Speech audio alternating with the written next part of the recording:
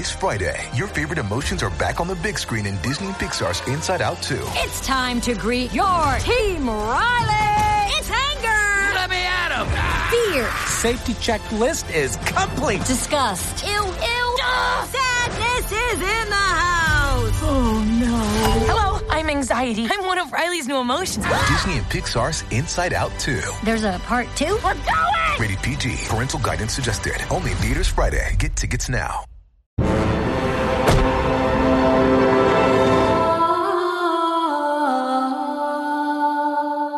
My fellow Estorians, I'm Aziz. With me is Ashea, and this is Valar Reread Us. Each episode of Valar Reread Us for the Winds of Winter will feature a guest or guests. We'll take a closer look at each chapter, going through them one by one instead of in batches of 3, 4, 5, or 6, or however many. Let's welcome our excellent guests. We've got 2 today, 2 first-timers for us, people who we are excited to talk to about this fun chapter.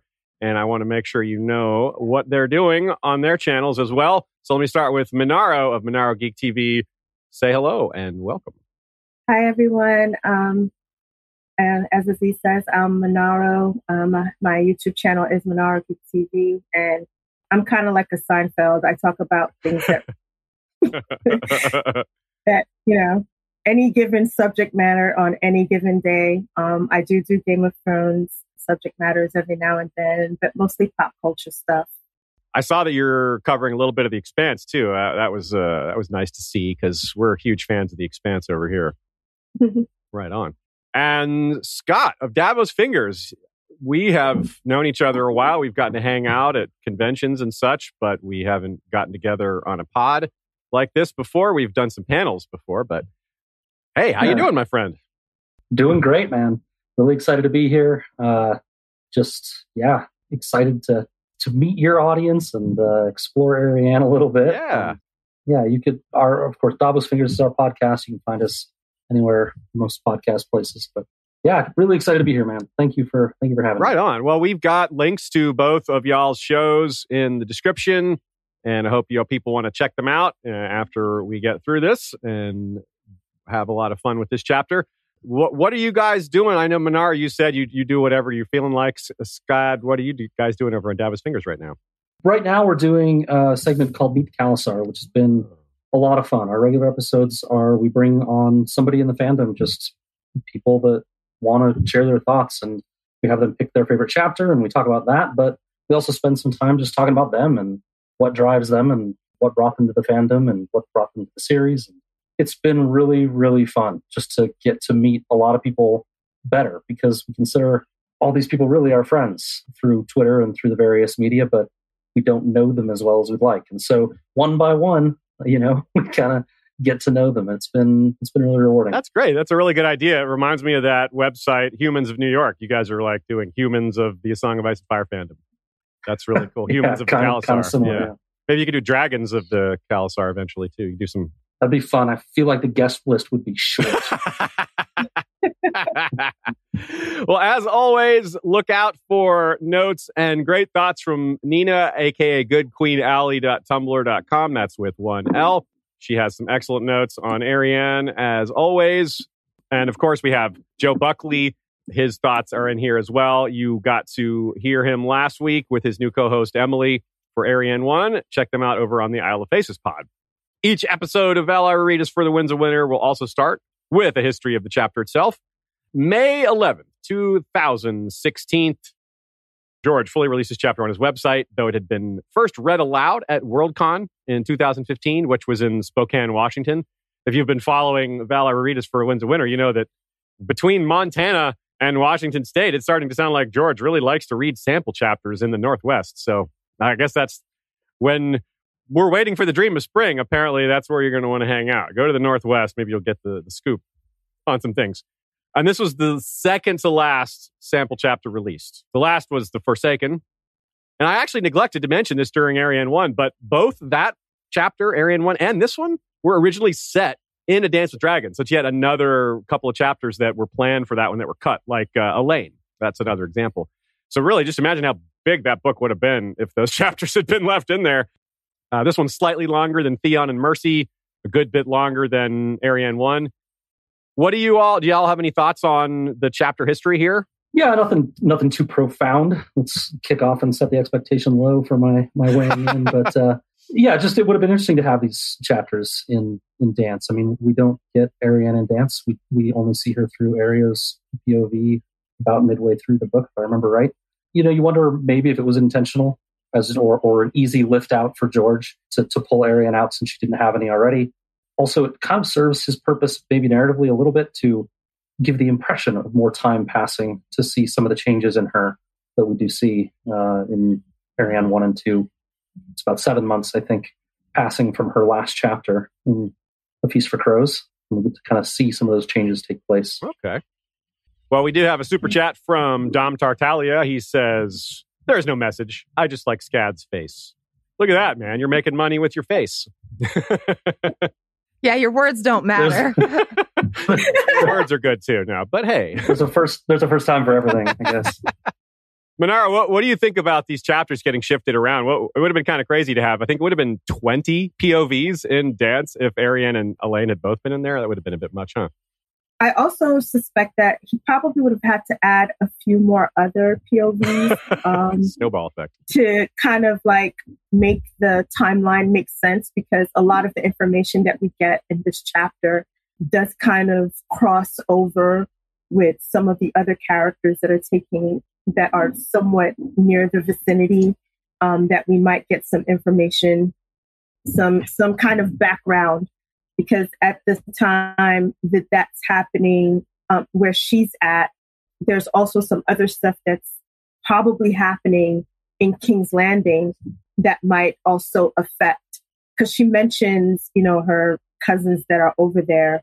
And the POV that we have over there currently is Cersei, to kind of give us a background about what's happening.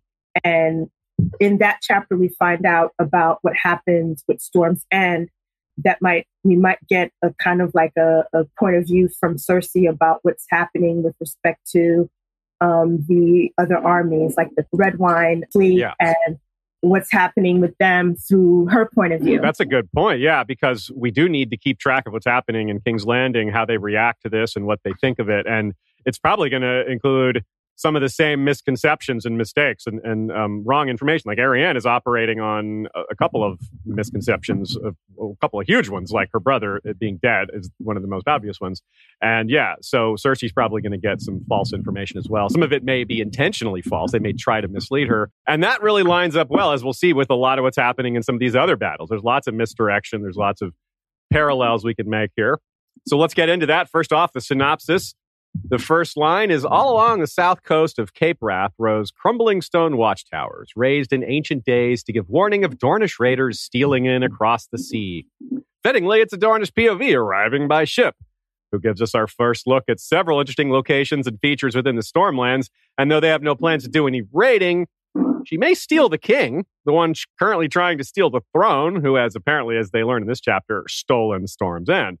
Probably not a coincidence, then, that Ariane thinks of the ancient tale of Durin Godsgrief, who stole the daughter of the sea god. Instead of steal, though, surely all these folk would use a different word, like they'd say taken, or won, or reclaimed, or what have you. But one person's conqueror is another person's liberator, as they say, and they say rightly. It's pretty hard to argue that of King Daeron I, though, who invaded Dorne without any provocation. He was called the Young Dragon, conspicuously of similar age to Aegon VI, called Young Griff. Both of them are conspicuously referred to as a substitute for a dragon. Ariane and company arrive at the Weeping Town, which gets its name from the tragic honor given to the town after the body of the young dragon lay there for 3 days. Immediately, there are signs of the Golden Company. As an army arriving somewhat in disarray from far overseas, they have need of horses and have been claiming nearly all of the ones in the area. While they're in town, Ariane sends her men out to various spots to learn what news they can. After that, they're off to Mistwood, the castle of House Mertens. On the way, they spend the night in some caves and have a game night. Cyvasse, Go Fish, Hide and Seek. Turns out this is a pretty poor choice to play the latter. It's a gigantic system of tunnels and chambers and such, leading to lots of people yelling Elia, like it's Tyrion's trial by combat all over again, this time with an echo. And with a gallery of stone faces instead of human faces. Ooh. And though the phrase die also echoes through the caverns, die, die, die, no one does die, not yet anyway. Give it time. They arrive and are not surprised to find that the Golden Company has taken Mistwood. The sellswords feel that they're in need of such, having brought even fewer castles from overseas than they did horses. The people of Mistwood haven't been harmed overtly. It's more of a gentle but firm prison situation, and Arianne and her group are now part of that. They want to go see Jon Connington and Aegon, but it seems they'd be forced to if that weren't the case. They travel onward, and the Rainwood is as colorful as the stories told by their escort, at least to us, since Bittersteel, Daemon Blackfire, and the Redgrass Field are mentioned. Arianne herself may not get the foreshadowing and significance there, but give it time. To be fair, she becomes a bit distracted when she learns Connington is aiming for Storm's End, and later learns that he's succeeded. Off they go to Griffin's Roost. On the way, they meet a formidable member of the Golden Company, the spy master Lazono Mar, who has conspicuous parallels to Varys, while looking conspicuous in a number of other ways. She thinks what we're thinking, that he looks like a Targaryen. Not uncommon for those from Lys, given it was the Dragonlord party spot for centuries or more. The two banter about dragons and elephants and Blackfires and expectations of success, hopefully better than said Blackfires, who are Ofer. That doesn't inspire confidence. Winning does, though, and as they arrive at Griffin's Roost, they are informed by Haldon Halfmaester that they'll be taking ship to Storm's End itself to watch a battle they're quite confident they'll win. The last time a beautiful highborn woman traveled to the Stormlands as an envoy to a usurper, she was told by Renly she couldn't leave until witnessing him score a victory. But while Catelyn Stark was spared the sight of another battle, after all, she saw a different sort of terrifying sight instead. Now, no shadow baby's going to stop this one, I'm thinking. So Arianne will be witness to a primetime matchup. The armies of the Reach, featuring Mace Tyrell, versus the Golden Company, featuring elephants. But an encounter could prove far more interesting than any battle will come when she meets Aegon, a.k.a. Young Griff, and Jon Connington, a.k.a. the man slowly turning to stone, which makes him another person that shares things with Catelyn Stark, who turned to stone all at once. The talk of stone is fitting, as the chapter begins with them gazing upon watchtowers. So does it end with Daemon Sand and Arianne standing in a tower at Griffin's Roost, discussing their predicament and their next move. Daemon argues for caution, but Arianne reminds him not only must she take risks on behalf of Dorne, it doesn't seem they have much choice in the matter. That, my friends and fellow Westorians, is Arianne 2. The gang goes to Griffin's Roost, a.k.a. all along the watchtower, Princess Arianne and crew. There really are a lot of watchtowers in this one. We got the crumbling watchtowers at the beginning. We got the watchful stone trees underground. It's kind of like a play on words there. The Tower of Griffin's Roost at the end, which I mentioned. But on the evening of the 5th day out of Mistwood, as they made camp beside the tumbled ruins of an old tower overgrowth by vines and moss, that's when she talks to Lysono Mar. Last week, we talked about how there were Tower of Joy vibes, where you have 7 people riding, and that also pairs nicely with Melisandre's vision of a blow coming from the east, right? Towers falling into the sea. She thinks the towers of Eastwatch. A lot of us think maybe High Tower, something like that, but it could be, there's a lot of other options. They're spotted by the Golden Company from a watchtower. During this chapter, they hang out at the Tower of Owls at Mistwood, and Arianne even thinks of the huge drum tower at Storm's End. So here in this travelogue of a chapter, we get a mental and thematic travelogue. Some of it's just in her mind. One last note, the stone beast that took wing from a tower breathing shadow fire, that is a reference in the books that we all have been trying to figure out for a long time, wondering what that means. One possibility is Connington and his grayscale. If that's relevant to this at all, there's another tower. Stone beast taking wing from a tower. So you might say in this chapter, there's a lot of very towerful imagery. My thoughts mostly are, it kind of speaks to the history of what those towers stood for.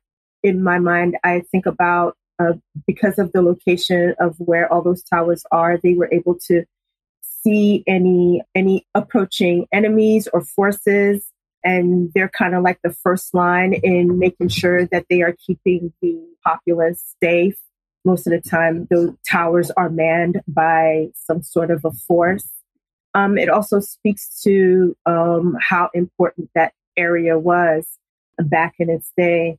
And in the conditions of what the towers are now, kind of speaks to how the times have changed compared to what they were when they were first erected.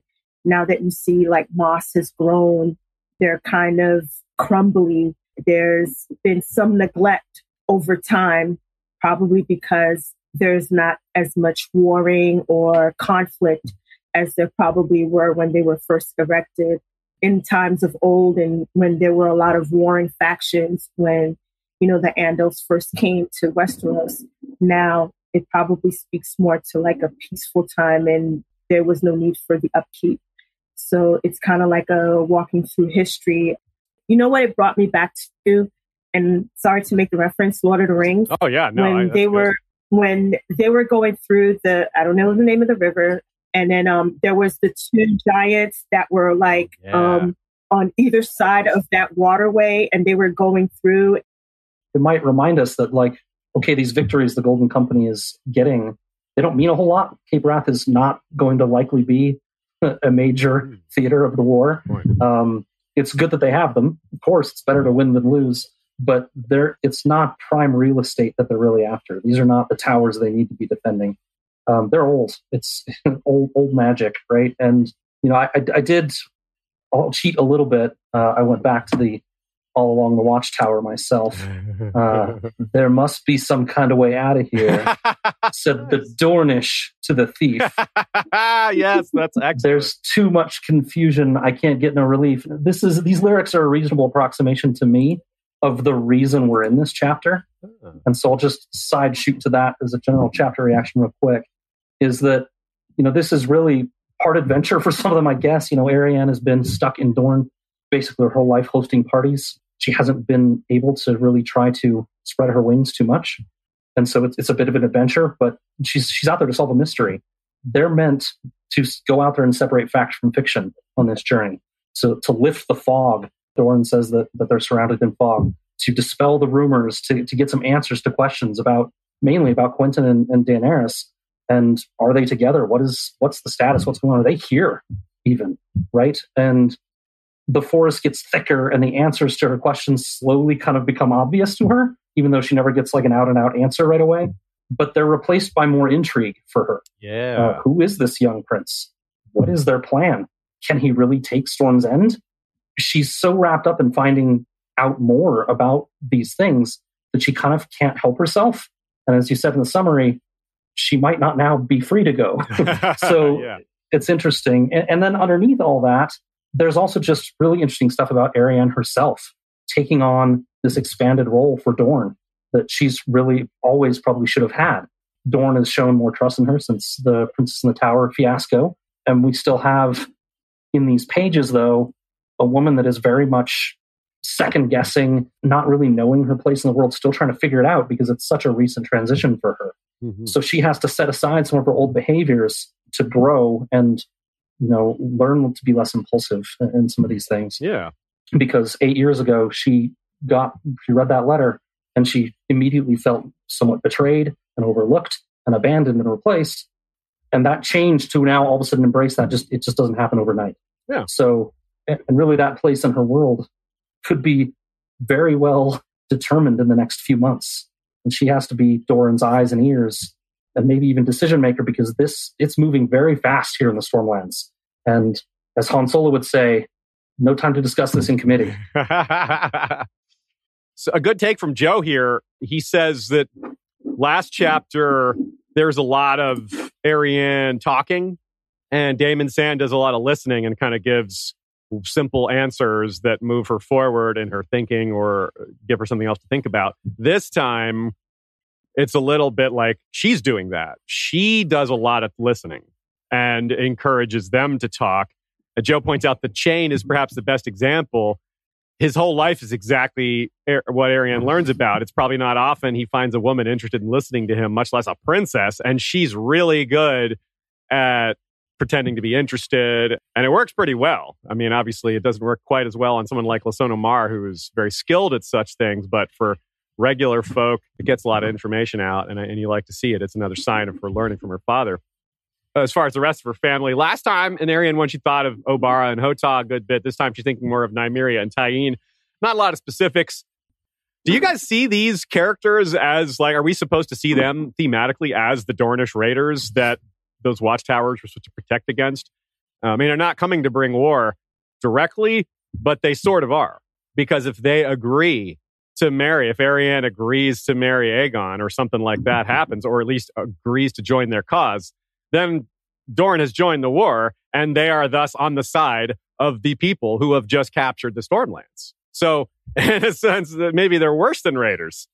You could kind of look at it that way. I mean, in a sense, she, like Scott said, she's gathering intel. And so in gathering her intel, she's trying to make the decision about whether or not she should actually join forces, because she also mentions that, listen, if quote unquote get in bed with you guys, and you guys lose and run away, we still have to be here and deal with the Iron Throne. So it's not like we're just going to jump into this relationship, blind.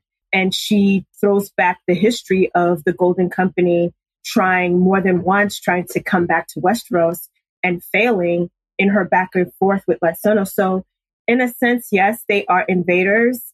In another sense, they're doing it cautiously. Like, they're being very cautious about whether or not they truly are going to join forces and invade, or basically kind of sit in the sidelines, kind of like pull a Tywin and see where the wind is going to blow before they actually go all in and say, yeah, we're on your side.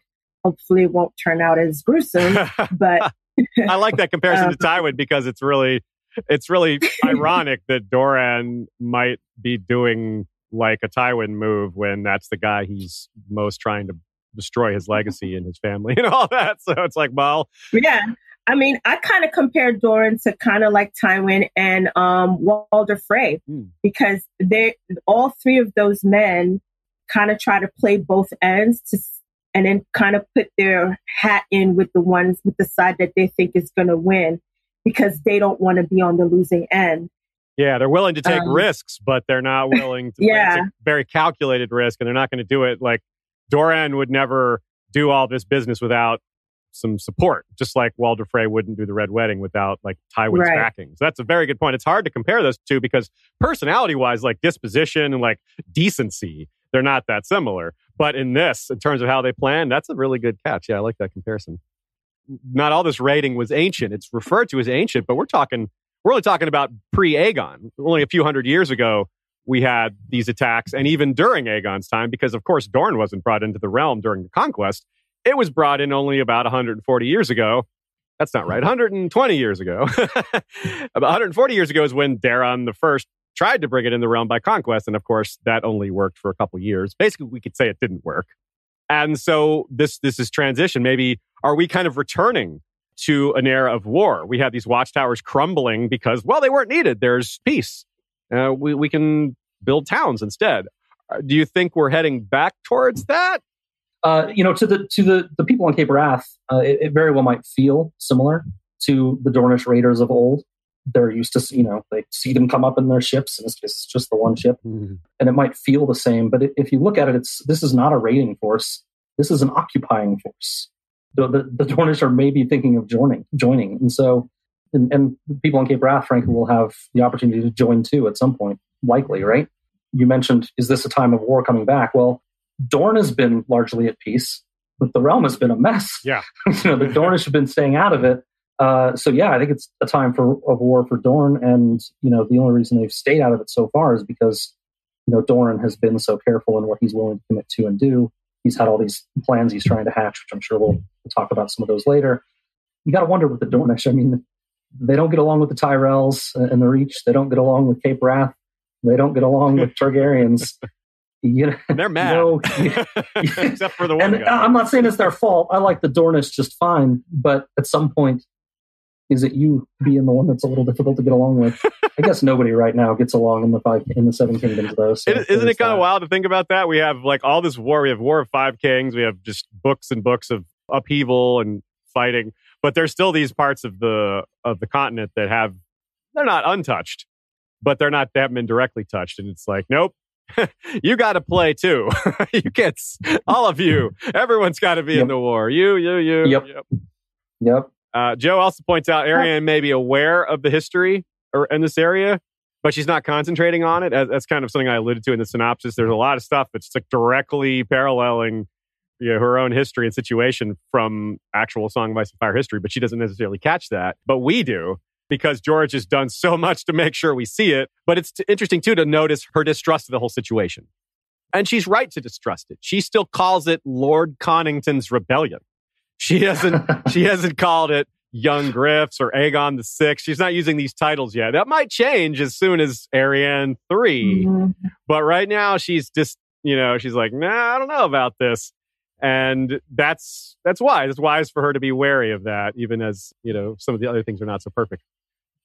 So this place, the Weeping Town, I don't suppose we'll maybe see it again, but it's interesting. I love how George is able to take these small, relatively unimportant locations and give them a lot of life, give them a lot of history, backstory, give them a lot of just feel. You can really kind of get a sense of this place. There's lots of horse seizing thing. And here we get some interesting parallels. There's a lot of parallels in this chapter. This is maybe one that's a little under the radar compared to some of the other ones. We got Blackfires, we got Children of the Forest, we got all this stuff that's a little more straightforward. But here, we see how the sellswords are behaving an awful lot like the Brotherhood without banners. That's a really interesting comparison. It also kind of gets us into the Lannisters and the Bloody Mummers foraging the Riverlands, that gets real ugly. Lem says, no one robbed you, dog. You just been good and foraged. Here in this chapter, John Mudd says, we are no thieves, we're foragers. It's like the same line. So using the same word. And George didn't forget that he used that line. He did this very much on purpose. He's showing the similarity of the situation. The Golden Company aren't as bad as the Bloody Mummers, but you can see how these lines blur and semantics get involved. Lady Mertens is stolen, forced, and they're like, no, forage. It's the same concept I raised with conquest versus liberation. It's all just where you're standing. And this is beautiful as much as it's tragic, because the Song of Ice and Fire is really good at presenting us multiple perspectives. It's the core of the story in a lot of ways, giving us multiple POVs. Getting back to this point at hand, the Outlaws call themselves a brotherhood, the Brotherhood without banners, right? And these guys do the same. Lysone Omar in this chapter says, we prefer to call ourselves a free brotherhood of exiles. So here's a question from one of our Flick commenters. Rolling Knight says, are sellswords really all about switching sides for gold? It really doesn't seem like that's been a primary motivator during the series. Most of the time they switch sides because they don't want to lose. That seems to be the real primary motivator, is not dying. It's just like what Monaro said with Tywin and with Doran and with Walder Frey. They just don't want to die. They don't want to be on the losing side. I mean, they don't get the gold if they die. That's all good point. Ben Plum, a healthy perspective. Ben Plum said that straight up. He's like, what gold is sweet or silver is sweet, gold's our mother, but it doesn't mean F all if you're dead. Yeah. It's a great point. Yeah, the thing that's different is the motivations behind them, right? You have the Brotherhood without banners, which they start out at least trying to do good, to correct some wrongs going on in the Riverlands. They end up hurting people just the same by foraging them. You have the Lannisters who, or the Bloody Mummers and the Lannister Westermen, who basically are, in my opinion, under Tywin non-orders to do whatever they please and to create problems. Tywin is maybe not giving direct orders to do these things, but he's putting people in charge that he's telling to do whatever they please and looking the other way. The Golden Company, it feels very much like they're moving in that direction. And whether that's, Jon Con moving toward a ends justify the means kind of behavior as well, like Tywin has, because he feels his time running out, those bells ringing in his head all the time, or whether it's just bad management or people taking the law into their own hands with the Golden Company. I don't know. Yeah, some of them but it feels... I was going to say some of them are decent, some of them are not, right? A lot of it's just the leadership, right? And they don't even necessarily recognize what they're doing is wrong or not. Just Brother without banners, perfect example. But we get in The Lost Lord a look at the Golden Company, very organized, very detailed, very set up in a way that impresses Jon Connington. And I think it implies that this is a company that does what they're told. And if they're doing this now, it feels like there's been a little loosening of the reins a little bit to accomplish what they need to accomplish. And I don't know if that's true, but it feels that way to me. I think you're right. Yeah. They're not necessarily as all for this, what Bittersteel wanted them to be about. Like, they still have that as like a motto. It's still kind of there, but yes. I think there's a sense that it's not really that important to them. It's something that keeps them together, but really they just, if you offer one of their captains a castle versus keeping his loyalty to the Golden Company, what do you think? Is he really going to say no?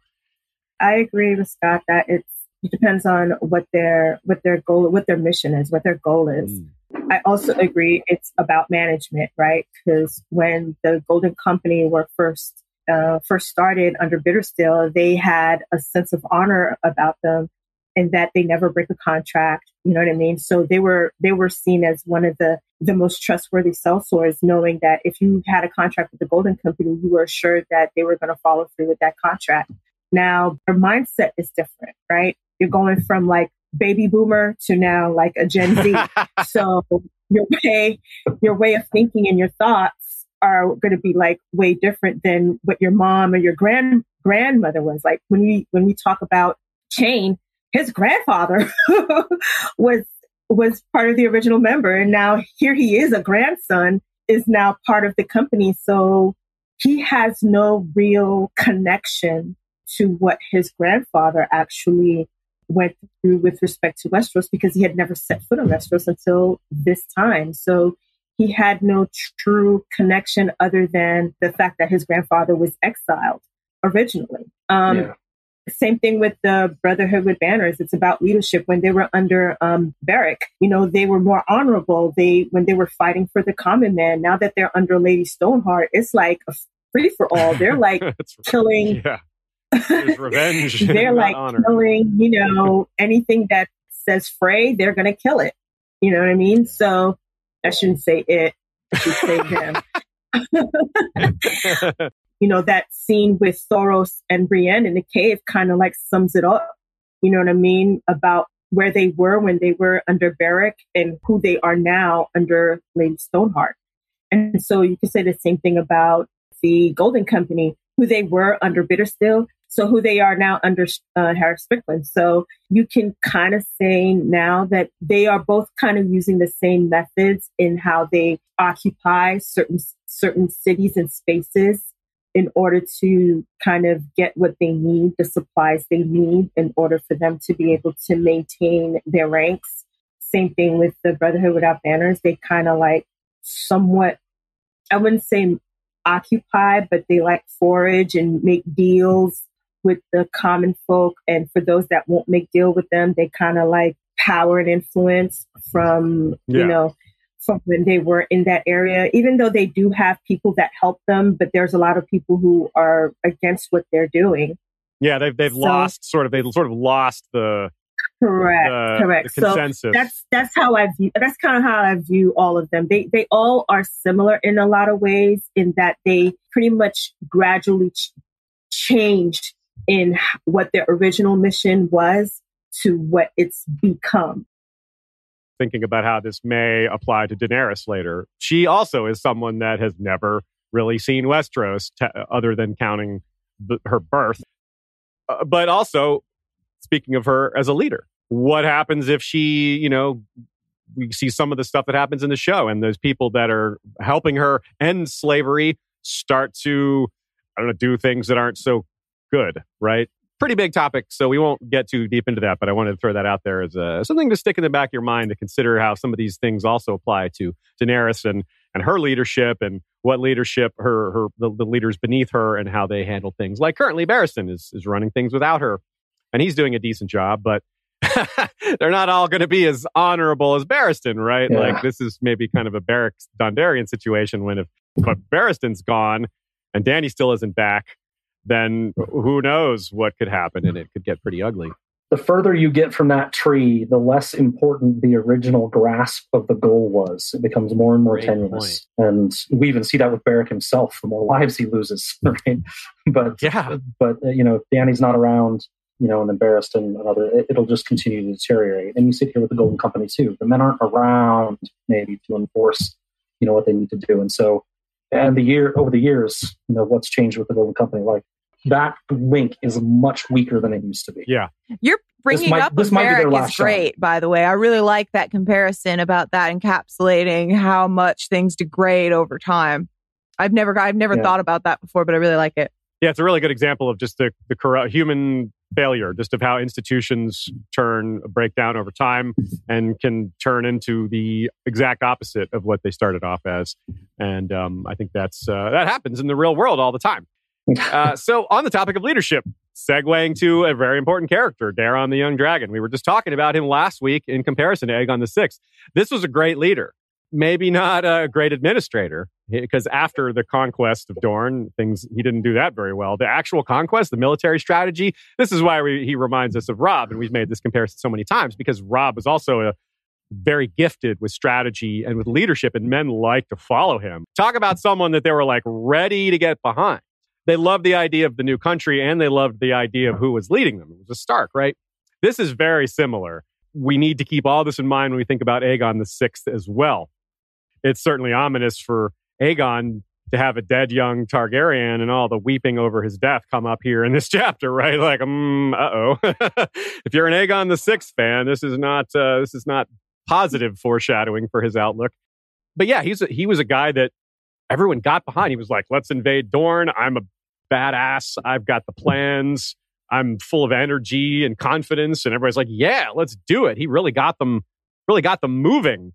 But it's, and the war part went really well, but the after stuff didn't. Let's talk about some of the things they have in common and what this bodes for the future here. And maybe if we have any guesses for how it might go wrong.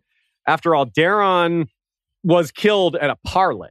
And I wonder if maybe something along those lines is in its store for Aegon. Well, maybe other guesses have him just dying in a wildfire or dragonfire or both. The crown.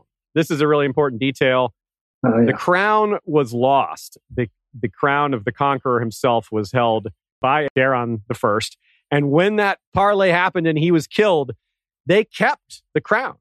They also kept Dark Sister, but that was given back. And they kept Aemon the Dragon Knight. That was also given, or he was also given back.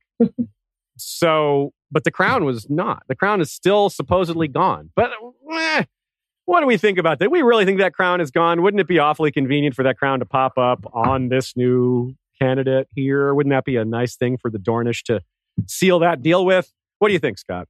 Yeah, well, I have a lot of thoughts on that we'll get to later about whether that's realistic. But if it happens, I could see that crown for sure being like a peace offering isn't the right term, but like an alliance gift, right? Yeah. Here, use this, Aegon, have it. You're a lot like this guy. These guys are linked in the text. I mean, through lots of similarities. You mentioned last week the quote, Aziz. I think you mentioned your summary again. You have a dragon, is what Daeron said before they invaded. You have a dragon. He stands before you.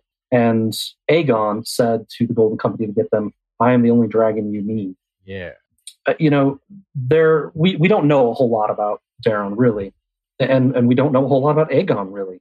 We see, some compulsive, immature behavior on the boat before. And then we see this one chapter where he's very persuasive in very few words and everyone just kind of gets behind him. He looks the part for sure. They got him dressed heels to neck in Targaryen stuff. And he's very persuasive, as Daeron was. They both have, I think, a bit of a chip on their shoulder. Daeron about this unresolved business of unifying Dorne with everyone else. And Aegon with getting Westeros back for his family in general. Daeron conquered Dorne but lost 10,000 men doing it. Guess how many people the Golden Company has? 10,000. They're both very young, so there's a lot of similarities there. But I don't know that it's necessarily a good thing if you're looking to read the bones of Aegon's future. Yeah, he may become bones himself. Them bones, as Allison Chains would say. I just want to say I agree with everything that Scott just said with respect to those two. I think it's actually kind of spot on. Aegon has Jon Connington, and Jon Connington has a quest of his own, where Aegon is trying to reclaim the throne for Targaryen rule. It seems like Jon Connington is trying to also regain a sense of his honor and pay back a debt to Rhaegar, which is probably why he's probably going towards this road of doing the means to an end type of. He's taken that route because of his conversation that he had with Tywin, how things went wrong back during Robert's Rebellion, and I'm sure he is not going to make the same mistake this time around. He'll make different mistakes this time. he is not. That's what humans do best. Yeah. So other than, I think the added part of Aegon having John Connington as an add-on, there's even more of a need for them to succeed now. That's a good point. Yeah, I wonder if Connington can be somewhat compared to Visenya in a few kind of vague ways, or maybe we'll have to give some thought to that. I would suspect that things will never go as they want it, because that's not the universe that George R. R. Martin lives in. So things will be going on. You're trucking along. Okay, this looks like it's going to succeed. And next thing you know, somebody's head gets chopped off. So we might see a lot of success in the beginning, but there's always going to be a wrench. And whether that wrench is going to be Dorne or Dany, we don't know. Because Dorne is really good at throwing a wrench in everybody's plan. That's true. Dorne is very good at doing that. And right now, the wrench might be Arianne. So we don't know, right? Because as of right now, she is the representative. She's the Dornish representative at this point in time. What happens when she finds out that Quentin is dead, right? Gosh, I want to know so bad. So that might be the monkey wrench that throws everything off. Or it might be Dany, right? We don't know. Because if she swoops in with her dragons, all the best laid plans will probably go, up in smoke. So Darren, God bless his soul. He was on the right path, but then again, the Dornish swooped in and threw a wrench in that plan real quick. They're not so easy to conquer, are they? Or to keep conquering in this case. Yeah, that's a good take. Go ahead. Which is an important difference to what's happening here, right? Yes. Darren is trying to conquer Dorne. Jon and Aegon are trying to get Dorne on the plan. Yeah, right. That's a good point. Maybe they've learned. They're like, man, you mess with Dorne and they throw wrenches at you, right? You become the tool. Let's use the wrench instead of let them throw it. Well said. Yeah. So it's a good point, because, and to add on to that a little bit, it's true that, and this is a theme of the chapter, is getting people to like you, popularity and charisma, and having people want to join you, which we see that in this chapter. One of the three ends, one of the pieces of news that's heard is some boys going off to join Connington. They may not have done that if it was some other leader, or if they weren't fired up about getting involved. Yeah, it's really interesting to see the way the leadership interacts with all this, and the way the historic elements float through this chapter, giving wind to all these different sails. I think it's really neat.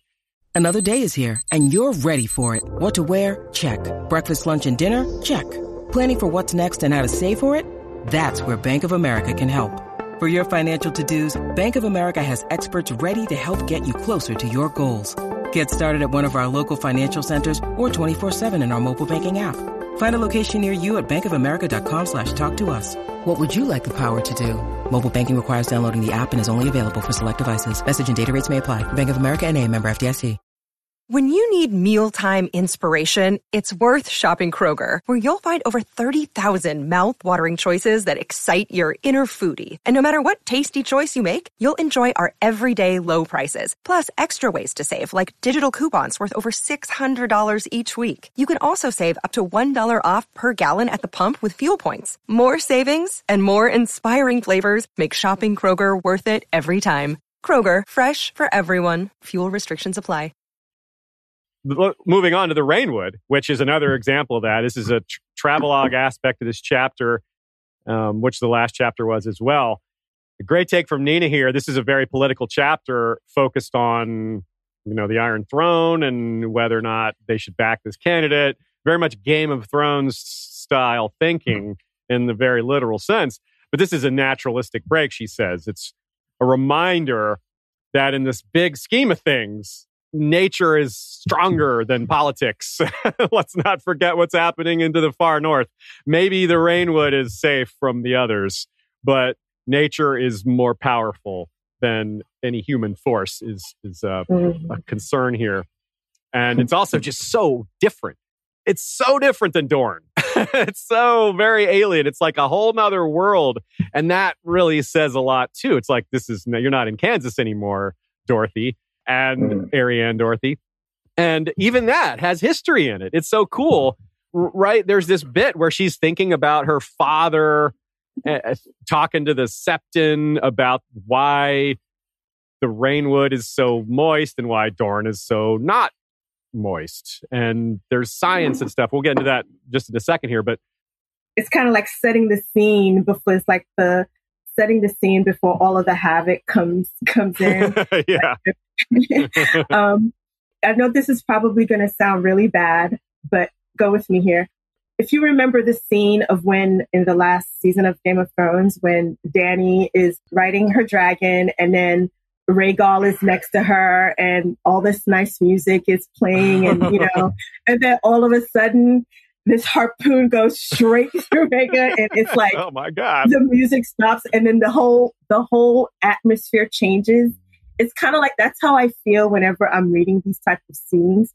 There's like a part of me that's like anticipating something awful is getting ready to happen, that you're giving me all of this good stuff in the beginning. Like you're preparing me for something really bad to happen. And so I kind of get a lot of the Riverland vibes whenever I read these. When I read this, I was getting a lot of Riverland vibes, especially like when you read the Brienne chapter, she talks about the landscape a lot. And when you're reading the Catelyn chapters as she's going through the Riverlands, you get a lot of description about what the lay of the land is. And so this is what this kind of reminded me of when I was reading this. And I was kind of like waiting for something bad to happen or to see something bad. That's a good point about Catelyn, because this is, of course, we've already made comparisons to Catelyn and there's going to be even more. So any other things that call up Catelyn vibes here, I'm all for it, because you're right. Those descriptions, we've cited that ourselves here in Valar Redis. The Catelyn chapters perhaps are number one in terms of describing the visuals, describing the dawn and the landscape. Like they may be the best. So yeah, I'm glad you brought that up. We can get werewoods mentioned in this one, like wild werewoods. Mm-hmm. That is so cool. Like the only other spot I can think of that is when Jon is atop the Fist of the First Men and he sees the occasional werewood tree, like in this huge span of trees.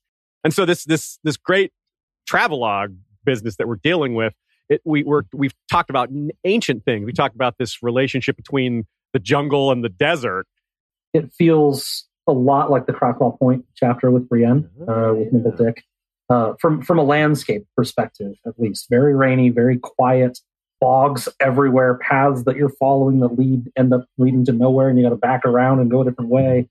You're just trading the Cracklaw caves for ravines and clefts and caves. But I think the difference is, I didn't feel the sense of immediate suspense that Manara did, I guess. And this one, it felt tonally a little different, more like a Loder travelogue where it's just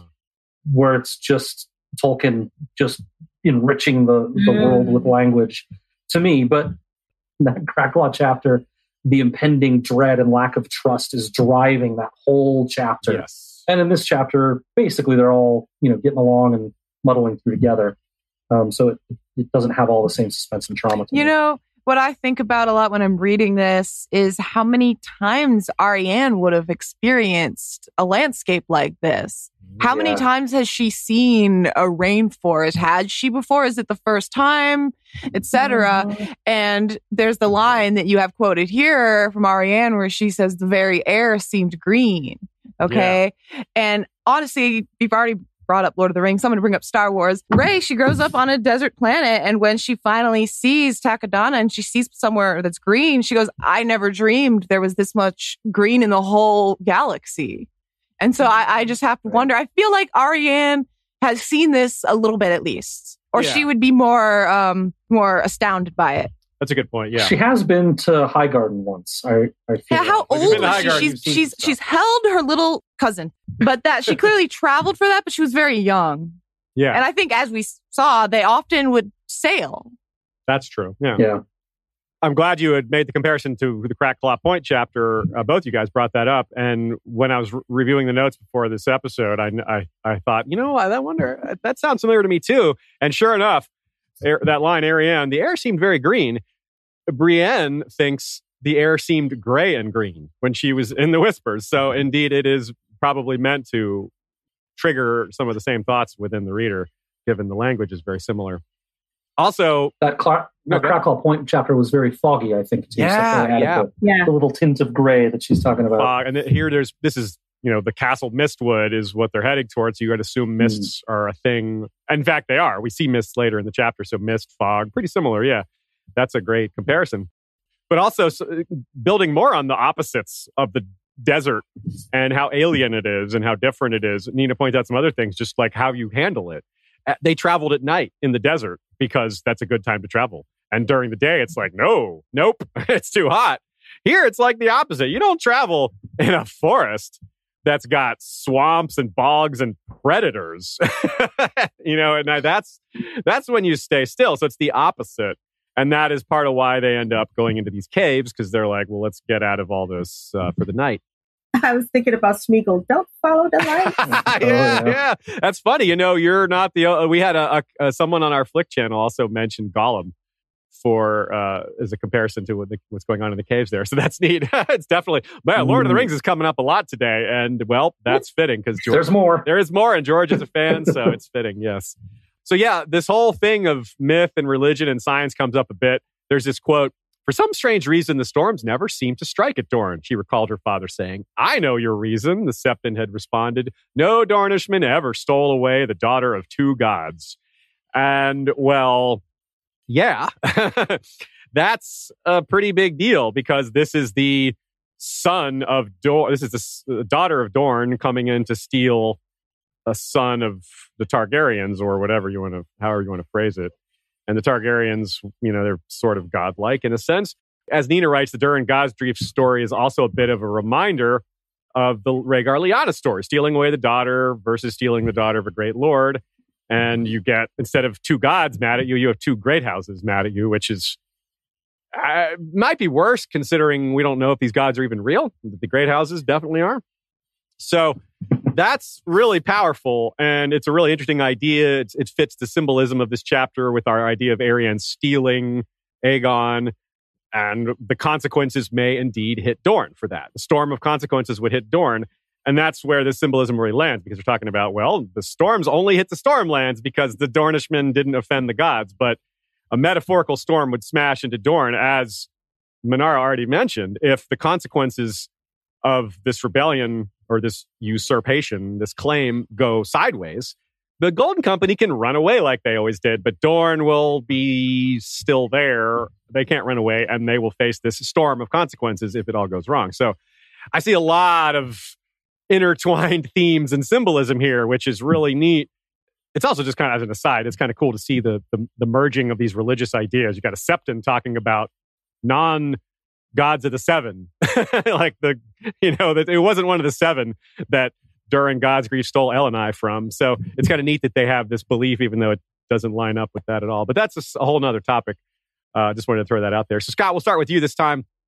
Those that have listened to me before know I don't get super deep into the religion components of these. I think they're all mostly competing hogwash in this world. I'm not talking about anyone's sensitive beliefs in our world. It's a valid belief. But, for this, yeah. I think there seems to be something to it here. I'm no meteorologist, but I know that storm systems usually break up over land, and if they know that the storms are coming from the south, and that's kind of how their world works, it's surprising to me that those storm systems don't break up over Dorne.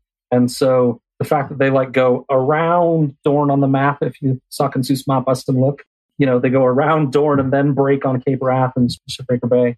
That's surprising to me. It does kind of seem like the work of gods. But the story component of Arianne, stealing Aegon and having that impact Dorne like a storm is much more fun to think about.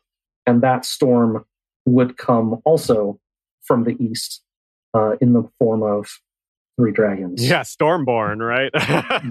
Yes, exactly. You nailed it. Yeah, Stormborn. Like, wait, how did I not catch that? We need to keep talking about that's the real person you don't want to piss off. Pissing off the Lannisters, that's not great, but pissing off Dany, bigger consequences, I'd say. You're right. And given the fact that we're tying these in with the gods, and we know that Aegon's dragons were named after Valyrian gods. Valerian was the name of a Valyrian god. Meraxes, ditto. Vhagar, ditto. So even that fits really well here. So that's awesome. That is a great connection. I tend to think more scientifically with respect to how the landscape works between the Stormlands and Dorne. It also sparked for me how the Greeks use gods to kind of explain the unexplainable to them. And so each god had a particular thing that they were responsible for, or an attribute or a trait was assigned to a particular god to kind of explain something that the Greeks could not explain for themselves. And so in this instance, it's the same thing here, where we have, gods are being explained, are being used as an explanation as to why, these storms come across the Stormlands. Then there's some sort of mysticism that's also applied to it as well. And it's not only with them, and it's all across Westeros. And then when we look at their religion, which is the faith of the Seven, you have seven parts to this faith, and each part represents a particular facet of the faith. You have the mother, the crone, the smith. Each one is assigned something. So it's, in a sense, they are also their own separate gods, right? That forms a unit. Right. Instead of nature, they're representing like aspects of culture and humanity. Right. That's a great way to put it. Yeah. To bring it back to Arianne, I agree with you with respect to the consequences thing, right? Because there's always a consequence when you take something that doesn't belong to you, or you try to take something that doesn't belong to you, right? We see the consequence of when Rhaegar took Lyanna. All 3 of them ended up, both Lyanna, Rhaegar, and Elia ended up dying. You know what I mean? That might have been a consequence that had to be paid for that act. You know what I mean? Yeah. Well said. What will be the consequence? When Quentin went to go try to take a dragon to kind of prove himself, he ends up dying. Consequence, right? Yeah. What will be the consequence for Arianne or Dorne if she takes Aegon? Ooh, what will be that consequence? More Dornish trying to take dragons and not working out. That's a great way to frame it. The comparison of Arianne and Quentin both trying to take a dragon. Yeah, obviously Aegon's metaphorical dragon, but it fits really well. And of course, that is the end a lot of us have predicted for her, that she will die alongside him, perhaps a bit like that quote from The Doom, where 2 lovers died, as everything explodes around them. Arianne and Aegon become lovers, and King's Landing is just baked around them. Well, they'll be in the Red Keep going up with it all, and that would be awfully fitting. Tragic, but fitting. It never seems to work out well for the Dornish whenever they go into King's Landing. Like every Dornish person most of the Dornish people that have gone to King's Landing never seem to leave. Yeah. I mean, I think you hit on the theme of the whole series. Yeah, don't go to King's Landing. Don't try to rule. It's pretty basic. Yeah. All right, let's talk about the caves. This is about as ancient as we can get here. This is super cool, and it fits in with this travelogue aspect of the chapter. George is really good about using travelogue things that sometimes apply directly, like the Rainwood stuff, the Mistwood stuff, all that stealing, the consequences. That is bullseye for this chapter. But this cave stuff, I feel like this is one of those examples where it's not directly relevant to this arc, but it's obviously hugely relevant overall to the story. But it's not entirely off aside from what's happening here, because it brings up these points that are important. And it's, again, another even deeper reminder of what we talked about in the forest, where nature is even more powerful or more threatening than politics, at least in this world. And in the real world, perhaps. And it's in a reversal of all these towers we see. Instead of being atop and looking down or considering that people once did that from these towers that are now crumbling and gone, we have below the earth, below, down in the darkness, but yet they're still watchful, aren't they? We know that they can look out through the trees out in the world, look through ravens and all this other stuff. So yeah, they're underground. Yeah, they're in the darkness, but they're watching. And they've been watching for a long time. And that's creepy. But it's also not new to us because this cave, a lot of vibes like Bran's cave, Bloodraven's cave, isn't it? And all at once, she found herself in another cavern, 5 times as big as the last one, surrounded by a forest of stone columns. Damon Sand moved to her side and raised his torch. Look how the stone's been shaped, he said. Those columns and the wall there. See them? Faces, said Ariane. So many sad eyes staring. This place belonged to the children of the forest.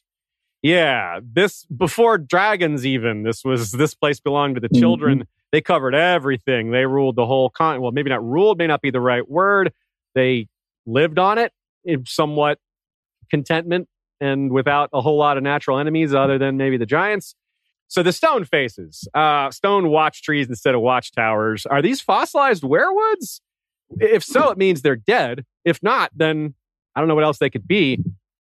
When I read this, it hit me immediately the Gandalf walking into Moria with the "Let me risk a little more light." And then he fires up the staff, and there's just rows and rows and rows of stone columns in this huge dwarven-built city. Call. It is awesome, isn't it? It's a really wonderful visual. And I just kind of imagine them to be like that, not trees or anything, but just stone that's been shaped.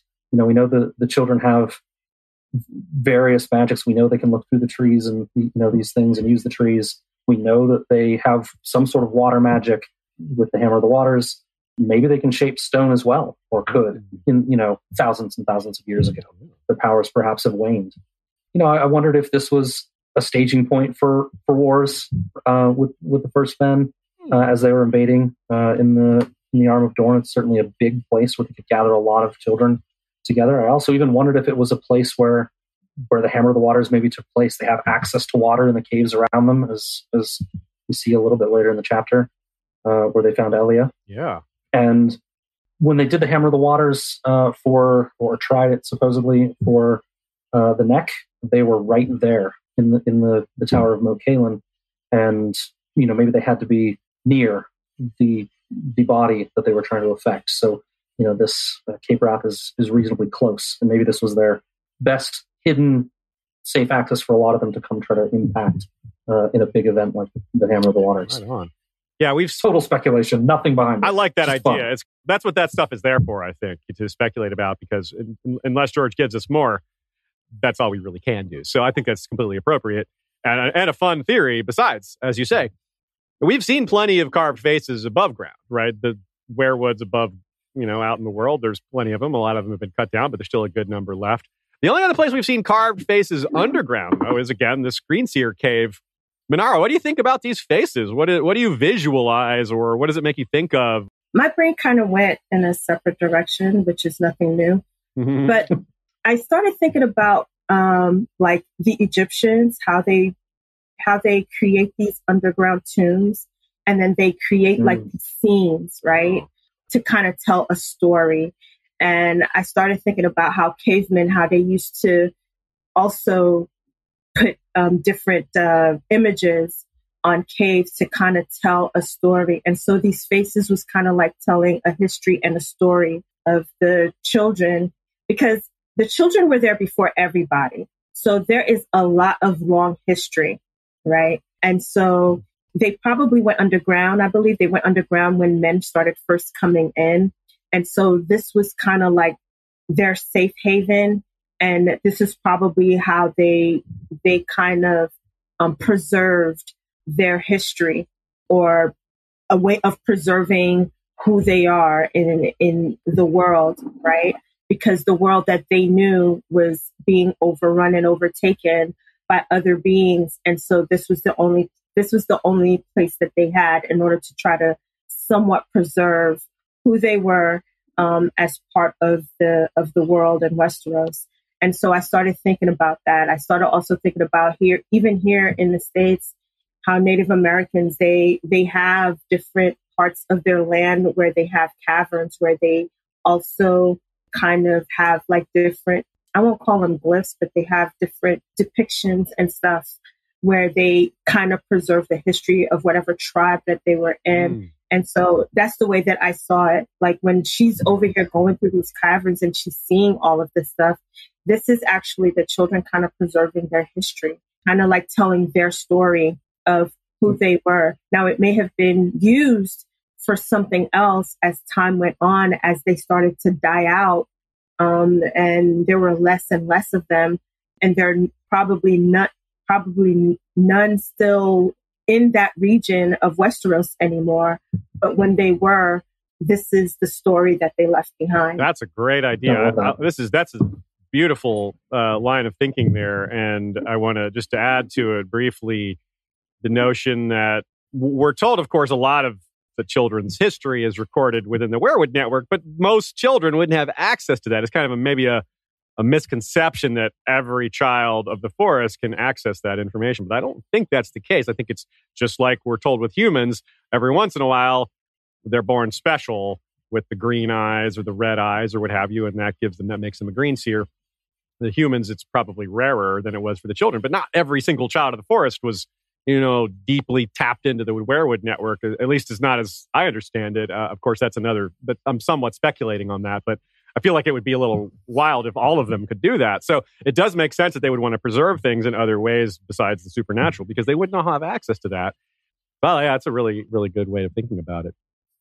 A couple other parallels here. The blind white fish that Elia catches are also what Mira catches in the cave way up in the north. She catches the same sort of thing. So I wonder if that's supposed to be just another connection, another thing for George to help trigger this connection within the reader's mind. We go, oh yeah, this is the same kind of thing. One huge difference is there aren't a bunch of skulls everywhere. There's a lot of skulls in that other one, like an extremely strange and creepy amount of skulls. Here, there isn't a single skull that we see. So I don't have a theory on that other than this one's been abandoned a lot longer than that one. That one clearly has been inhabited. I mean, there's still green seers, like they're walking around there and they find them like in various states of becoming a tree. And whereas they don't find anything like that here. They don't find any green seers. Maybe they're here somewhere, but I have a sense that it's just completely empty now, which is maybe there's a passageway that leads somewhere else. Maybe even connects to the far north. Even they say that even the children haven't explored all these caves. So, which is kind of wild to think about too, because as Monaro alluded to, these are old, like old, maybe 500,000 years old or something like that. If we're sort of going by human history in terms of Neanderthals and Denisovans and the other pre-hominid species that existed on Earth. So something like that. I think we heard here first then a new theory that the caves from Winterfell to the Wall also extend down to the Cape of Red. That would be so cool. It's a long ass walk, but you can get there. And it's almost believable when you see things like, or at least it's more believable when you see things like this, that line about she comes into a room and it's bigger than the Great Hall of the castle. And then a few minutes later, she goes into one that's 5 times bigger than that. I mean, what is this underground Harrenhal we've got here?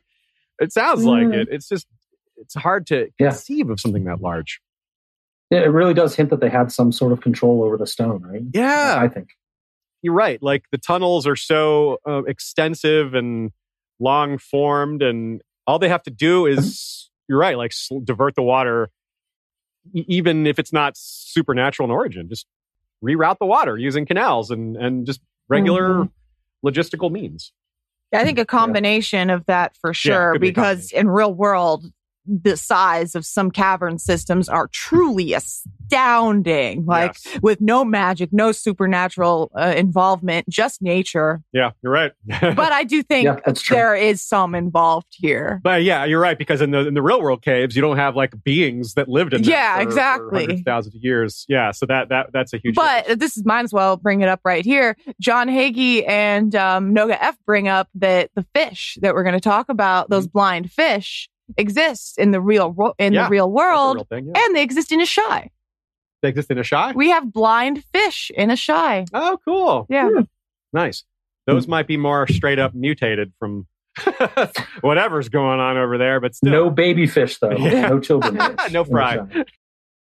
All right, let's move on to talk about the person who got lost in the caves briefly. Last time we talked about how the name Elia, combined with all the Lyanna vibes in this arc, give this girl some ominous vibes too. We've got Aegon, who's got some ominous stuff surrounding him, Elia as well. Both of these characters, there's just tragic deaths around both Elia, her namesake, and the character she resembles, Lyanna. So that's not a great place to be if you're a character. But the ominousness of all this is backed by a moment here in this chapter. I think it's kind of chilling almost. Like there's two things that I alluded to in the synopsis. There's one is this phrase of died, the echoing. One Flick commenter pointed out, I think it was Stefan B, apologies if I got it wrong, pointed out that this reminds them of Raven saying something, repeating something. The echo kind of takes the place of that voice, and it serves the same, like, whoa, this is creepy kind of vibe. Something that doesn't stand out either when watching on TV or audio. You just don't get this effect if you're listening to the audiobook. And of course, there's nothing like this chapter on TV. But I want you to think of TV and audio productions, because if you were to imagine they're all walking around going, Elia, it really reminds me of Tyrion's trial and him just yelling Elia over and over, trying to get Gregor to say it. And that just makes it even more ominous. I mean, this is his daughter here. I was able to word it like a parallel here. Try to imagine what it sounds like. Over and over, they're yelling Elia in a way that makes us think of that. And he was dueling the mountain, right? Her father died beneath the mountain after first being blinded by him. Here, beneath the mountain, Arianne says, if that torch had gone out, you would have been alone in the dark, as good as blind. Right? So yeah, the mountain did blind him. Yeah, just smashed his eyes in. And so the same blindness thing is still there. And wow, I guess George intended that. It sure does work well. You know, how would it not have been at all possible for Elia to make fire for her torch in there? Well, she had to add to it. Can't anyone carry some flint on their person because they know they're traveling? And well, if she didn't have anything else to burn, I don't know if she just if she couldn't I think the I guess she dropped the whole torch. I guess if she doesn't have enough, if she gets lost, then it just idly crossed my mind about how prepared they might be if they were ever. It's fire. definitely a problem for us that none of us have any experience. Yeah, exactly. You're right. I don't have experience. I guess maybe some of our camping listeners or friends might have some experience. Even with campers that. Probably use flashlights. I was thinking about that in the cave, actually. They're talking about how big the cave is. And even with that number of people, with however many torches they had, they wouldn't see very much of that cave at all. Right. So it'd be even larger than they think. It's true, yeah. It's also maybe just a little bit of, the parent in me is just listening to her say, you could have died. Yeah. And I hear myself saying, if you get that far ahead of me on your bike, you could get taken. It's really scary, but is it probably going to happen? Well, no, she's probably not going to die in there. She starts calling out. It's a lot more dangerous for her, though. Yeah. Especially where I live, probably, but, nobody around. But, it's probably just a little bit of exaggeration from I'm trying to prove my point here thing, too. You could have died. Well, it works. It does. And then she sees it that way. And she's like, why did my father make me have to take care of this girl? And Damon Sand is he smiles and says, vengeance. It's because he had to deal with you. And you were like this in a way. And of course, it's a core element to maybe all of the Dornish plot lines. Revenge, the major ones. This is vengeance. That's a pretty common element here. This one's kind of a joke, but it's also pretty much a bullseye, right? And there's Syvass in this chapter, and it comes up pretty well. The pieces don't always do what you want, though, right? And Elia is a good example. She's got a will of her own, just like Arianne did for a while there, and still does to a certain extent, because her father doesn't know how much he's thinking about Quentin and worried about King Quentin and all that. I think Elia is just being a regular 14-year-old girl. Just being a regular teen who lives to exasperate all the adults around her, because that's what teenage girls do for the most part. I won't say all of them, but for the most part, that's what they do. I don't think she was really thinking about the torch at all. how if it was going to go out at all. She just figured, I'm going to go off to do an adventure and just do what I want.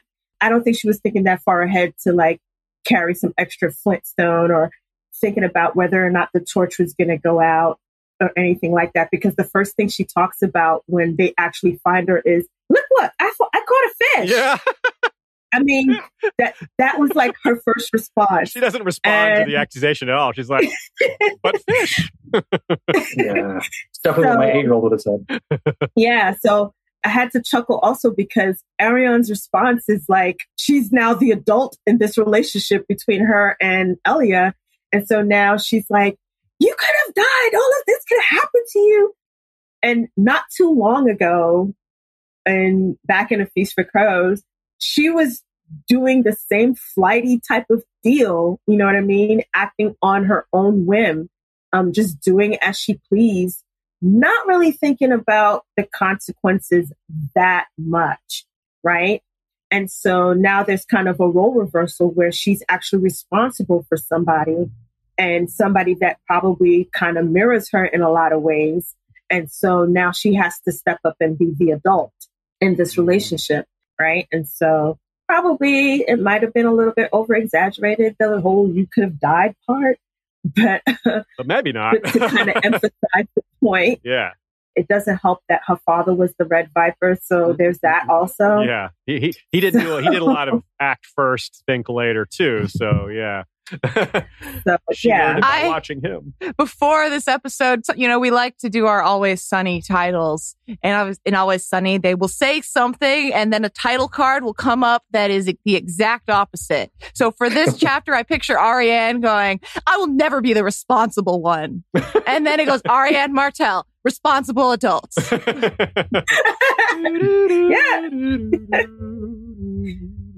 Yeah, it's kind of sucky when you have to be especially when you have to be responsible for let me tell you, teenage girls are God bless all parents of teenage girls. Seriously. God bless you, because we are a force to be reckoned with.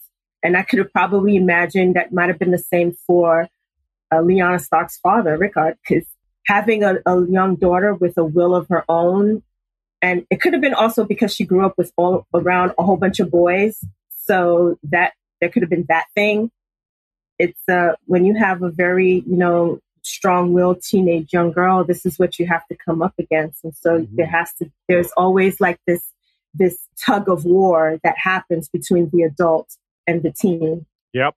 Scott, what do you think about this? This Elia is a pretty interesting character. You say you have a kid yourself, or is it multiple kids? I forget. I'm spacing out. I've got a couple. Cool. I got a nearly 7-year-old and a nearly 9-year-old. Nice. They both act a couple years younger than they are. Would they go run off into a cave like this if such caves were nearby? I mean, it's a good thing that you don't have children of the Forest-sized caves in your neighborhood. Or do you? They're not too far away. Oh, we got some good caves up in our mountains, but not that I'm taking them to.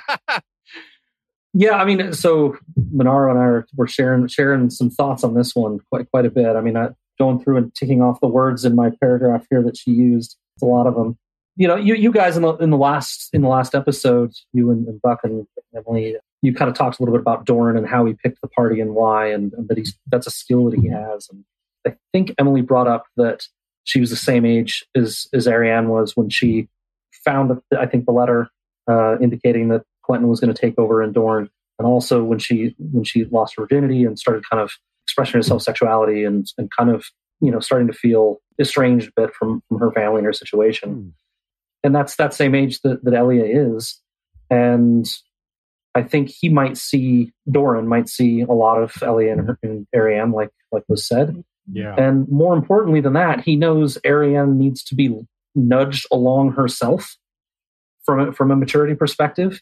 I mean, just 7 months earlier than now, Ariane tried to start a literal civil war. Yeah, it wasn't that long ago. You're right. Fishing in a cave is child's play compared to trying to foment something that large. Yeah. But in this small example, Ariane is forced to play the parenting role, meek and mild and obedient. She asks her to be, and that's a way to kind of get Ariane to start growing up. How do I make sure that I'm getting my boys to eat their vegetables, I eat my own vegetables. I have to grow up myself, right? If I'm going to expect this person to be meek, mild, and obedient. Honestly, my question, and I'm not a parent, so you guys would have a better answer here, is rather, Ariane tells her to be meek, mild, and obedient. Well, Ariane was told stuff like that, and it didn't work for a long time. It seems to largely work somewhat now because she's more behaved. But I feel like Ariane should have some idea of maybe meek, mild, and obedient is asking a little too much. Well, I guess you're right. But I think to be fair, she's not saying like, be this way forever. She's just saying like, be on this trip while we're in danger. You have to be this way. But you're right. In the long run, you're a sand snake, a daughter of Oberyn Martell. You should speak your mind. Yeah, like emphasizing that rather than like smothering her, as was brought up, mothered and smothered, rather than doing that, I agree with you totally. I think that can go exactly the wrong way. I'll respond with two things though. First, again, I don't think Doran is trying to get Ariane to correct Elia's behavior. He's just trying to get Ariane to be in a place to give advice like this because he thinks that will push her toward that type of behavior. She'll have to live up to it. She'll have to live up to that, right? So it's more about his hopeful effect on Ariane than on Elia. Yeah, that's okay. Rise to the occasion sort of thing. That's a great way. That's a great way to put it. Yeah. Rise to the occasion. The other thing is, Ariane, I am not a teenage girl and don't have any, but, Ariane had maybe some of those same messages given to her. She also, and we won't go too deep into this because how much time do you have, but, you can do a whole episode on Doran's parenting and how he let her down. Yes. And you can give those messages all you want, but if you're not earning the right to give those messages to your children, they're definitely not going to respond properly. Yeah. And Doran trusted her with nothing, gave her nothing to go on, and didn't explore that relationship well enough to earn that trust, to earn the right to say, hey, settle down. That's a great point because now he has shown her that trust and she has risen to that occasion, at least to this point. Like, and her internal thoughts really show that she's taking it seriously, even if she's making some mistakes, even if she's distracted by some things. She's not perfect. Overall, her attitude, I'd say, is moving in the direction that Doran wanted it to. So you could say that it kind of worked. Most people in Westeros are not really good with. Most of these parents were really good with relationships as far as their children. Yeah, not too many. You're right. It's nobles, right? The nobility. We've gotten into this conversation a bunch of times in the chat, and it's far easier to mention a good parent than it is to name all the bad parents. That's very true. That is very true. Or at least to name good parenting, not necessarily a good parent, because there's examples of good parenting that comes from otherwise problematic parents. But yeah, you're right. That is a whole other topic. Let's rein it back in here. Let's talk about House Mertens for a minute here. What we saw with House Tolland in the last episode is House Tolland sort of served as a bellwether for how a lot of other Dornish houses were feeling at the moment. And I think some of the same thing is happening here with House Mertens. Because you have a lot of houses that never liked Stannis in the first place. They supported Renly. And even after Renly was dead, they went with the Lannisters, partly because of the whole be on the winning side thing, and Stannis had already lost. But some of them sided with the Lannisters and Tyrells before Stannis had lost, before the Battle of Blackwater, when it wasn't a sure thing either way. So some of them just didn't like Stannis, like straight up. That gives me some curiosity here. If House Mistwood wants to be, I mean, I know they don't want the Golden Company, wandering their halls and taking their food and persuading their serving ladies. They might not be they might be willing to accept Aegon in the long run, or even in the short term, because they don't like Stannis and they don't like the Lannisters. So this guy is option C, and he's the best of perhaps a mixed bag of crap. They're not too happy with. So maybe House Mertens is all for it. They're like, yeah, actually, we backed Renly. We don't really love the Tyrells that much. Maybe there'll be some of those friends in the Reach, except for they're in the Stormlands. So they'd be friends in the Stormlands.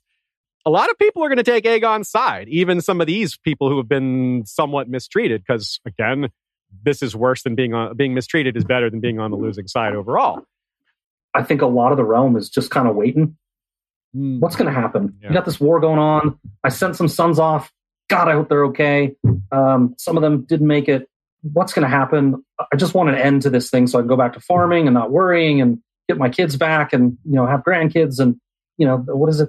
The famous quote is, the small folk don't care about who sits the throne. They just want rain, and I don't know, exactly. It terribly. Look at me. I know the series.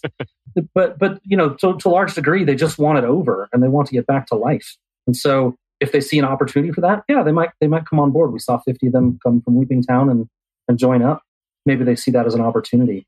I doubt a whole bunch of people from Cape Wrath are super interested in supporting the Lannisters. Yeah, no, you're totally right. I just doubt it. Yeah. So it's a possibility for sure. Especially if the Lannisters start losing. Again, we keep talking about being on the winning side, and if the Lannisters lose this battle outside Storm's End, that's going to be a huge call to the realm. Everybody's going to be like, time to reevaluate what side we're on. Maybe there's a good opportunity to get on the winning side early in the game, that kind of thing. Right. Manara, let me get your take on this, but let me throw you one more detail to maybe play with or not. In the TV show, Arya poisoned the Freys. Pretty straightforward. I don't think that's going to happen on the show or in the books. Although I do think the Freys will get some sort of comeuppance. Either way, the idea is there of poisoning an entire party. And that's also in Fire and Blood. Or actually, I think it's World of Ice and Fire. It doesn't matter which one it was in. The point is, there was once a wedding at Mistwood where everyone was poisoned by wine, and it was sent by the Dornish. There were some assassins, and we're not told why these Dornish wanted to wipe out the people of Mistwood, but they did.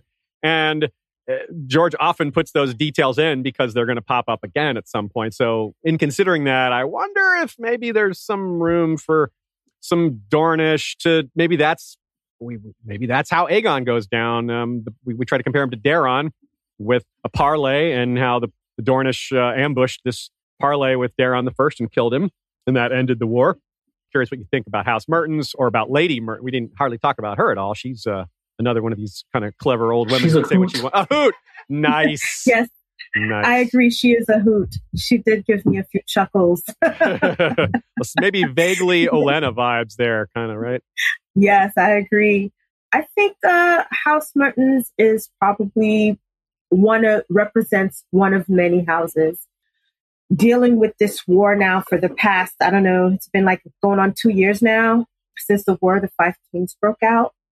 And the ones that really suffer the most is them, right? Because a lot of them, they're sending out their sons, their husbands, and, to go and fight for these lords and these kings. And when their husbands and their sons and nephews and all these people die, you're taking away a lot of the men in their homes, the ones that, at that point in time and era, were the breadwinners and the providers for a lot of these families. And so when you when you have them go to fight, you call them up to arms to go and fight, and then they die or they get seriously wounded, you kind of take away stability. And it kind of brings me back to, but when you remove that lord, there's now instability. Under the Lannisters, it's been nothing but instability. They haven't had any true stability under the Lannisters. And so if somebody else is going to come in and say, I can offer you the stability that you need, the prosperity that you need. Also, I'm just trying to reclaim what was taken from me. If you join me, this is what I can. It's kind of like almost like a campaign, almost, right? He's making campaign promises. Yeah, I will bring stability. Right? Right. Vote for me. But the downside to that is the people that are kind of like managing your campaign. You've got the Golden Company kind of out here trying to manage this campaign thing, like Lightsone Omar is handling this campaign. I don't know how successful that is. It's not going over too well. Right? It's not going over too well. Yeah, it's like and then all your campaign people get arrested after the election. Yeah. Uh-oh. And then you have the Dornish. Right? The Dornish are not the Dornish have a track record of just ruining things. Yeah. They have a track record of just whenever they're around, people die. And so I don't know how trustworthy the Dornish are in those parts, right? In those parts. How trustworthy are they? Probably people are going to keep them at arm's length. Yeah, they're not as trusted. The whole thing about, them poisoning a whole party, I'm sure that story still, those type of stories never die in those particular regions, right? And so those things will probably still be in the memories, especially of those that are probably were old enough where the story was still fresh and still was passed on for whatever generation, right? Because those things still live on. And so the Dornish are probably looked at with an eye of caution, right? There's some caution with respect to the Dornish. And so just like there was a lot of mistrust in, was it Darren's court when he brought the Dornish into King's Landing? Yes, he married a Dornish woman. You know, there was a lot of mistrust for him, which kind of like led to all of these factions prior to the Blackfyre Rebellion. You might find that happening here if Aegon decides to, quote unquote, get into bed with the Dornish. Great point. You know, you might find there's some factions, especially in that region, that will not, you know, look kindly on that. Yeah, you're right. Like, there's a straight up bit of, we can call it racism or prejudice. Like, there's a lot of folks in Westeros that look that way on the Dornish, and having one like as queen, that was a problem for Rhaegar. Even Aerys didn't like the Dornish. Like, he was blatant about it. He was like, she smells Dornish. You know, like, he just said all these awful things. So yeah, you're totally right. There's this mistrust. We think about the xenophobia that's likely to face Daenerys when she comes, because she's going to bring all these foreign elements of people that people have already expressed distaste for, eunuchs and Dothraki. Now, us readers, we don't have these judgments for the most part, but the characters in the story certainly do, and that's what we have to contend with, and that's what the other characters have to contend with. So that's a pretty big deal. Yeah, the Golden Company is sort of like that. There's these foreign elements that a lot of Westerosi don't like. Westerosi don't like sellswords. They're not like, they're taught to distrust sellswords. And as we alluded to earlier in the episode, some of that's for good reason, but some of it's a little just, that's just how they do it. You know, it's just a different culture kind of thing. Well, a lot of them also come with names that they've come to mistrust from history, right? Peaks and, you know, all these house names that are now kind of maligned in history. Or just that are clearly false, like Mud. Like, that one's like thousands of years old. There's just no... That's like saying, yes, I'm related to Julius Caesar, you know? Like, what? How? Like, how would you know that? You know? Like, I'm related to the first man who ever made a torch. You know? Like, what? So, yeah. It's a good point. I haven't really thought a whole lot about how people would judge that it was the Dornish specifically that they were trying to ally with. Because you're right, that's been problematic it was bad for Darren the Good. People judged for that. There certainly is a tint of racism there, like talking about. Yeah. I've been more focused on like, they need swords, and so they're going to do whatever they can do to get them. But if it earns them the mistrust of the rest of the realm, that's an interesting trade-off. It's a problem, or potential problem anyway. It's a really interesting thing to think about. So let's talk about the Golden Company in this light, because there's some overlap here, and it's certainly relevant to this conversation about a lot of things, about the Blackfyres and about some of the other plot lines happening in this parallel to this one. For example, Arianne, she says, as free brothers go, your company stands well above the rest, I grant you. Yet the Golden Company has been defeated every time it has crossed into Westeros. They lost when Bittersteel commanded them. They failed the Blackfyre pretenders. They faltered when Meleys the Monstrous led them. This is really similar to what Stannis says in Theon 1 in response to Justin Massey. And now you would have me scamper off across the narrow sea. To raise an army, as Bittersteel did, after the Battle of the Redgrass Field, where Daemon Blackfyre fell. Do not prate at me of history, sir. Daemon Blackfyre was a rebel and usurper, Bittersteel a bastard. When he fled, he swore he would return to place a son of Daemon's upon the Iron Throne. He never did. I love that Stannis' insult. It's like, Daemon Blackfyre was a rebel. Bittersteel was a bastard. Like, wait, what? Is that... that's really comparable? Like, damn, Stannis. Like, that's rude. Of course, relevant from that conversation, too, is that Stannis tells Justin Massey, he's like, my first choice is the Golden Company. And he also says he needs more bowmen. And as we've learned, that's something that the Golden Company is particularly strong with these days, is archers. We saw that last chapter, or not last chapter, but in John Connington's last chapter, when they take Griffin's Roost with ease, in part thanks to their archers, although it looked like it would have been pretty easy anyway. So, Leah, let's talk a little bit about the Golden Company, a few of these members. Yeah, I've got some general thoughts on the Golden Company and how they're being managed that we kind of touched on earlier. I've got some thoughts on individuals as well. I'll start with just the general thoughts. Yeah. I mean, I think we see through Chain and Mud, the kind of the first ones that we meet that are not under the yoke of Connington directly in that main group. They're pretty loose with their information. I don't really, frankly, even know why they have the information. They give up the John Con isn't at Griffin's Roof. They give up he's marching. They give up that they're counting on Dornish support, which, they probably know already, but it's still just giving them leverage in the conversation, right, for support. And finally, Chain gives up, that Storm's End is their target. There's no reason for a dude like Chain, as good with that awesome weapon that he has as he is, to have this information. Mm-hmm. You don't need Chain to know any of this. It's just alluding to what we were talking about earlier. It's bad management. They're just not as disciplined as they could be. We've mentioned the foraging and things like that. Or they're just not, well commanded. I agree with that completely. And I don't think what I'm going to say, but I do wonder if there's ever any chance that, they wanted Arianne to find this information out. Oh, it's like they're playing. I don't really think that they're complex enough to be able to lie in us, really, which is why I'm saying I don't believe it, but, Yeah, maybe the Chain is the DiCaprio of his time. He's just got everybody fooled. No, it's an interesting point, though. You're right. I mean, maybe they do want that information to slip a little bit. And I mean, to be fair, Chain doesn't have to be in on it. They could just know that Chain would share that. Yes, that's true. Yeah, that's true. Just let him talk. Right. He's going to just tell enough of their subordinates, and some of them will talk. Yeah. You're playing a higher level of chess than my brain is playing in this analysis. It's easier. Well Damon says these guys are sergeants, and that's important because they're not officers. This isn't universally true, but something that you often associate with being a sergeant is the day-to-day management of the rank and file, which in like the U.S. Army, you got a lot of tough people, and so you need a tough person to get these stubborn personalities to kind of be in shape and to be disciplined. You got to have willpower and consistency to do that.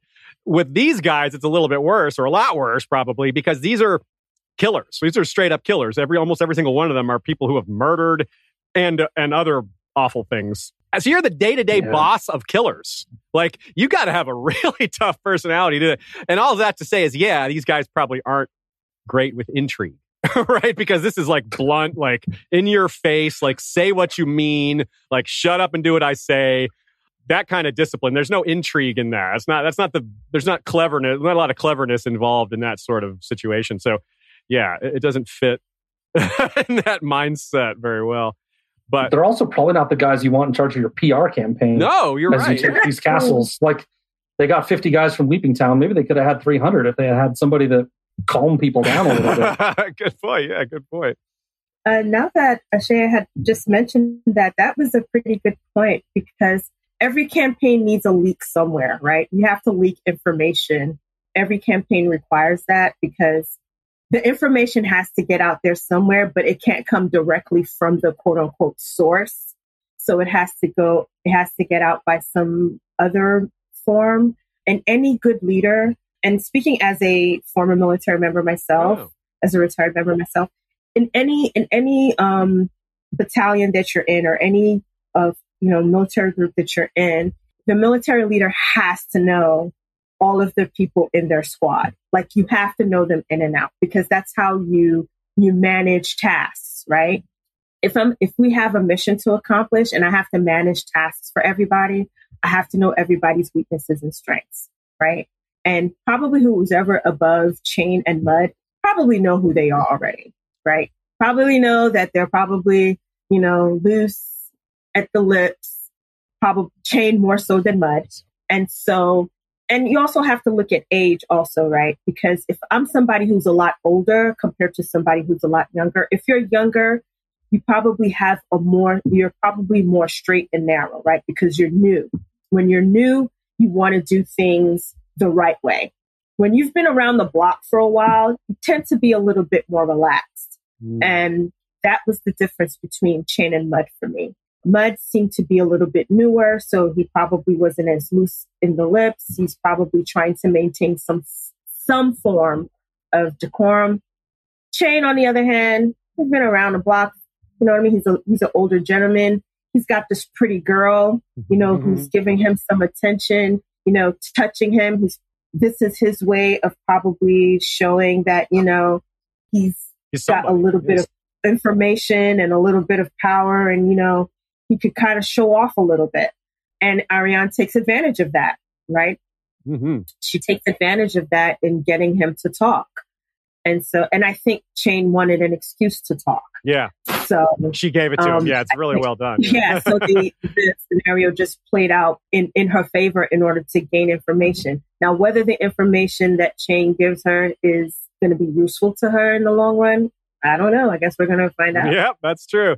I already mentioned that how the Mud name is so old that it's kind of ridiculous that they would try to trace their descent to these guys, but they also probably know at the same time, it's like, yeah, well, there's no other Muds. It's also an advantage because, yeah, we can't prove we're really from that house, but it's not like there's going to be any other Muds around.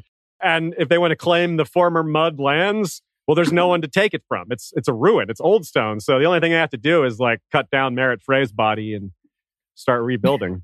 So it's not a solid foundation if he's been bleeding on it. Yeah. Talk about Chane a little more here. Some of this we talked about already, but there's one other aspect of this that I want to bring up. It's a long-standing theme of occasionally we get a look at what a soldier is like rather than the leaders. Mostly the stories revolve around the nobility, the higher-ups, the decision-makers, but we definitely get a good look, maybe not through their POV directly, but just what it's like. Maybe one of the best examples is the Broken Man speech. Ahem, Scad, performer of the Broken Man speech at Ice and Fire Con. Shout out to that. I've mentioned it before on the show. Thank you. But that is one of the most. You've been a very big supporter of that. Of that now old. Old memory. You earned it, my man. But it's very relevant here because that's the speech about the plight of the common man, how horrible war is.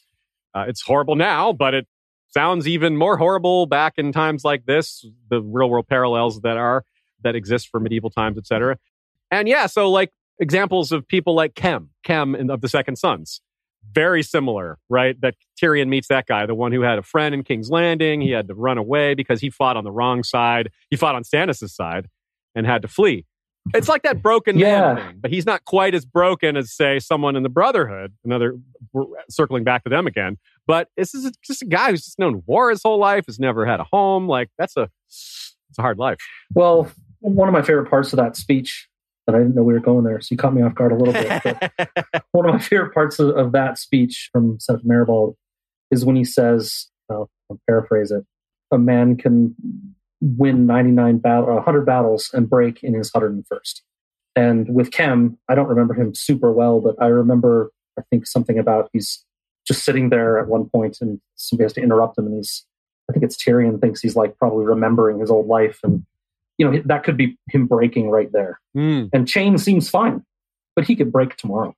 Yeah, you don't know when these things catch up to you, and I'm sure, Monaro, you have much better examples of this that are probably real, that have touched your life. So I won't prattle on about them, but to me, just generally, Chane is the poster boy for a Golden Company member. He's got this loose tie to the connection that they have to the Blackfire Rebellion. It's but it's not nearly as strong as it was in his dad and then his dad. Yeah, right. It gets less and less. But this is his life.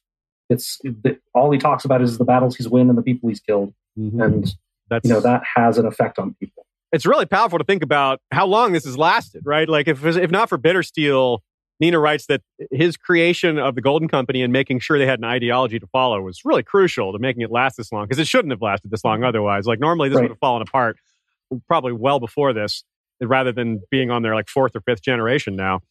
So that says a lot about how strong his leadership was and how important the initial setup was and how defining their goals and who they are. And it's enabled it to last longer than, probably would have otherwise.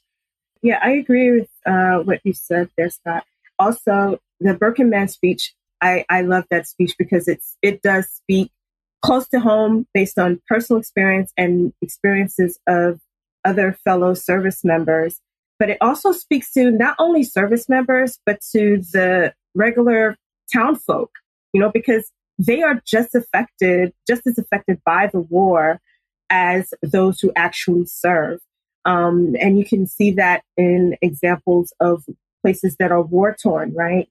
You have civilian people that become casualties of these wars, right? It's not just the service members that suffer. It's also the civilian population where the war is taking place.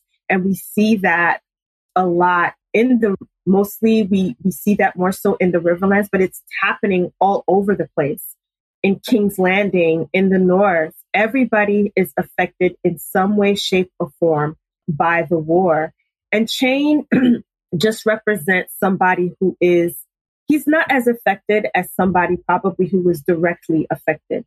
Because again, he's somebody who's generations removed from when the Blackfire Rebellion first took place and they were first exiled. He is the byproduct of somebody of an exiled grandfather whose father had him with a camp follower. I guess it becomes kind of like a male tradition that all of the men join the Golden Company, kind of like you'll find in some military where you have generations of the men who join, just like their father, grandfather, great-grandfather also joined the military. So you have that kind of lineage, but the reasons behind it are different, right? Mm-hmm. Because depending on the era and the time, reasons for joining become very different. If my grandfather joined because, he wanted to make a difference in World War I, the reason I joined was because I wanted a college education. And it just so happened a war broke out at that time, right? So my reason for joining wasn't the same reason why my grandfather joined. I don't have the same sense of obligation that my grandfather had. Bitter Still was just trying to make sure he kept everybody unified, and he gave them a structure under which to do that, because he didn't want them out there just being a whole bunch of rabbles, right? Yeah. To him, these were honest men who were fighting for an honest and good cause, and they lost. But just because they lost did not mean that there wasn't some dignity left for these men. And so in bringing them together and giving them a structure and giving them a mission statement, he kind of gave them a reason to come together and become a solidified force. Yeah. Over time, it just changed. And Chain is just the perfect example of how things have changed from the time of Bitter Still until now. I really wonder how these folks would even adjust to that. I mean, think about this. This is something somewhat new for me to think about. Maybe some of y'all have considered this in the past already, but this is a guy who's been in it. Like you said, he was born in the free companies. He's lived his whole life in the free companies. His father did as well. His grandfather.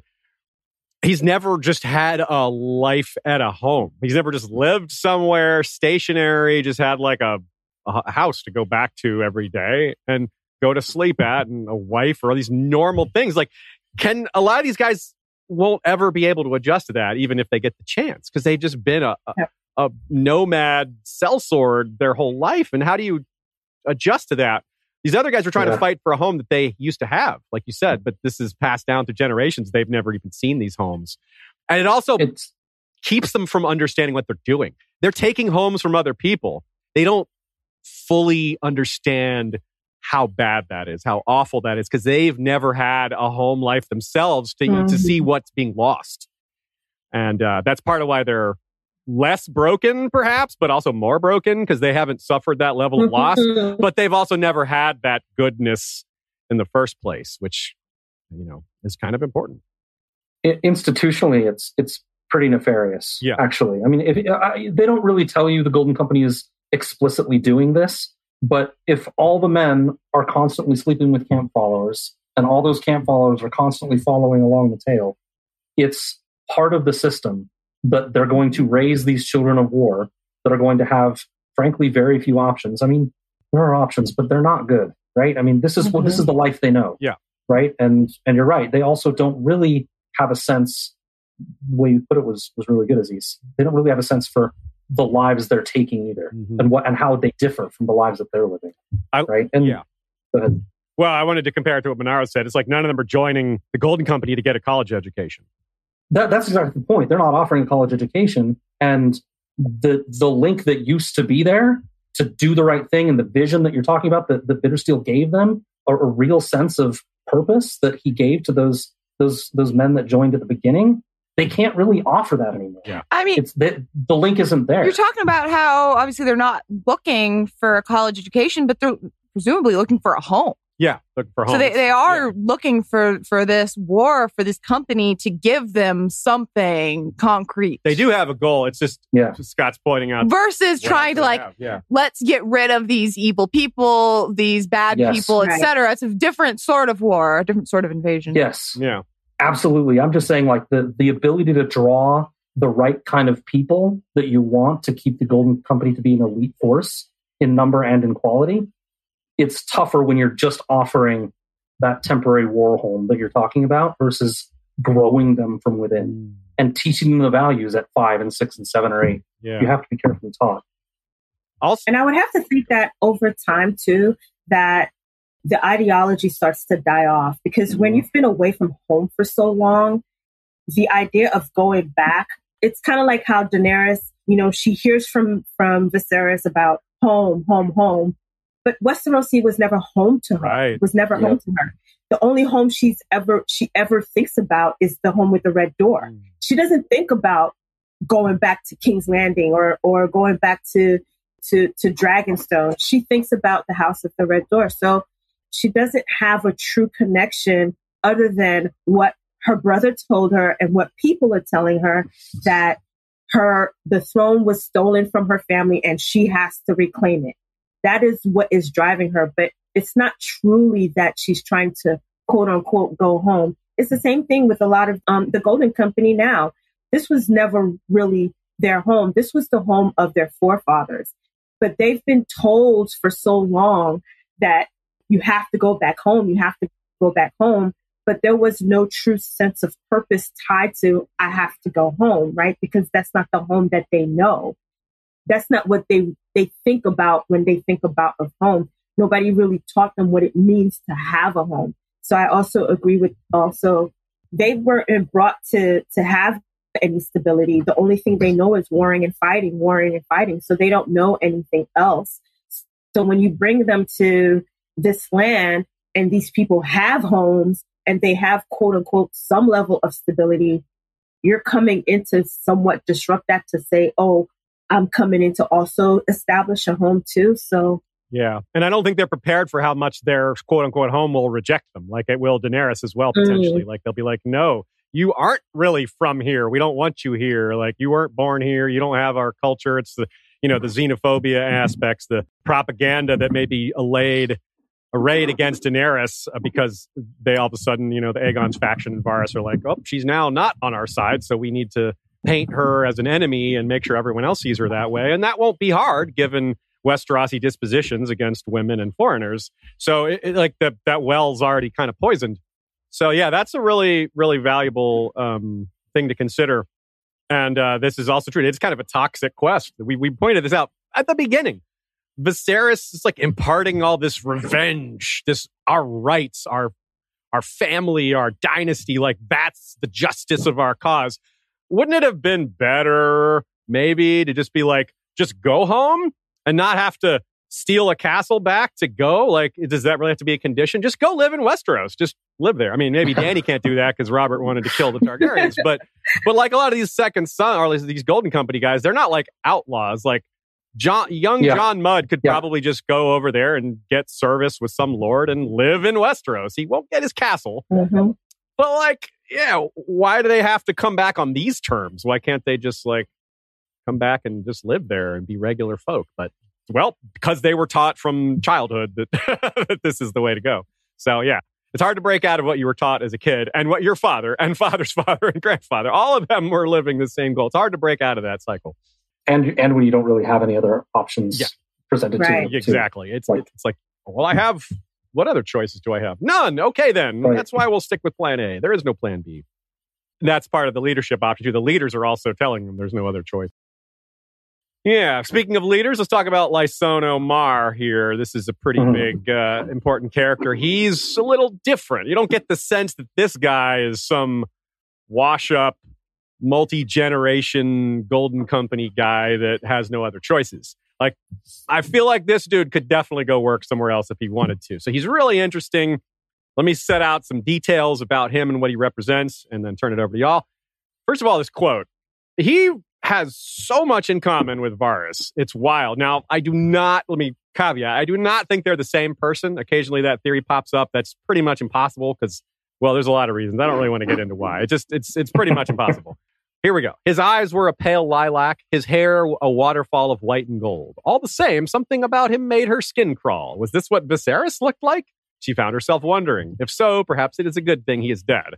And, well, yeah, because she was going to be betrothed to Viserys, and she's kind of like looking at like, is this the guy? Is this what the dude I was going to marry? Is this what he looked like? Whoa. But look at that line and compare it to this line from way back in a Game of Thrones. This comes from Grand Maester Pycelle. The Lord Varys was born a slave and leased. Did you know? Put not your trust in spiders, my lord. That was scarcely anything Ned needed to be told. There was something about Varys that made his flesh crawl. So we have the flesh crawl thing line for both of these characters who have lots of other things in common, like the association with Aegon, for one thing, association with Viserys, but another major one is this lilac aspect. The first time we meet Varys, the lilac is all over the place, and that's a big tie to Viserys because Viserys' eyes are lilac.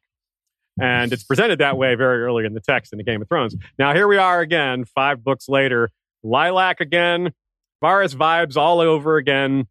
And man, that's a lot to deal with because they have to know each other or at least be in contact somehow. They're on the same team. They're both from Lys. I mean, I don't know exactly what to make of this connection, but it's got to be there some way. There's got to be something going on here.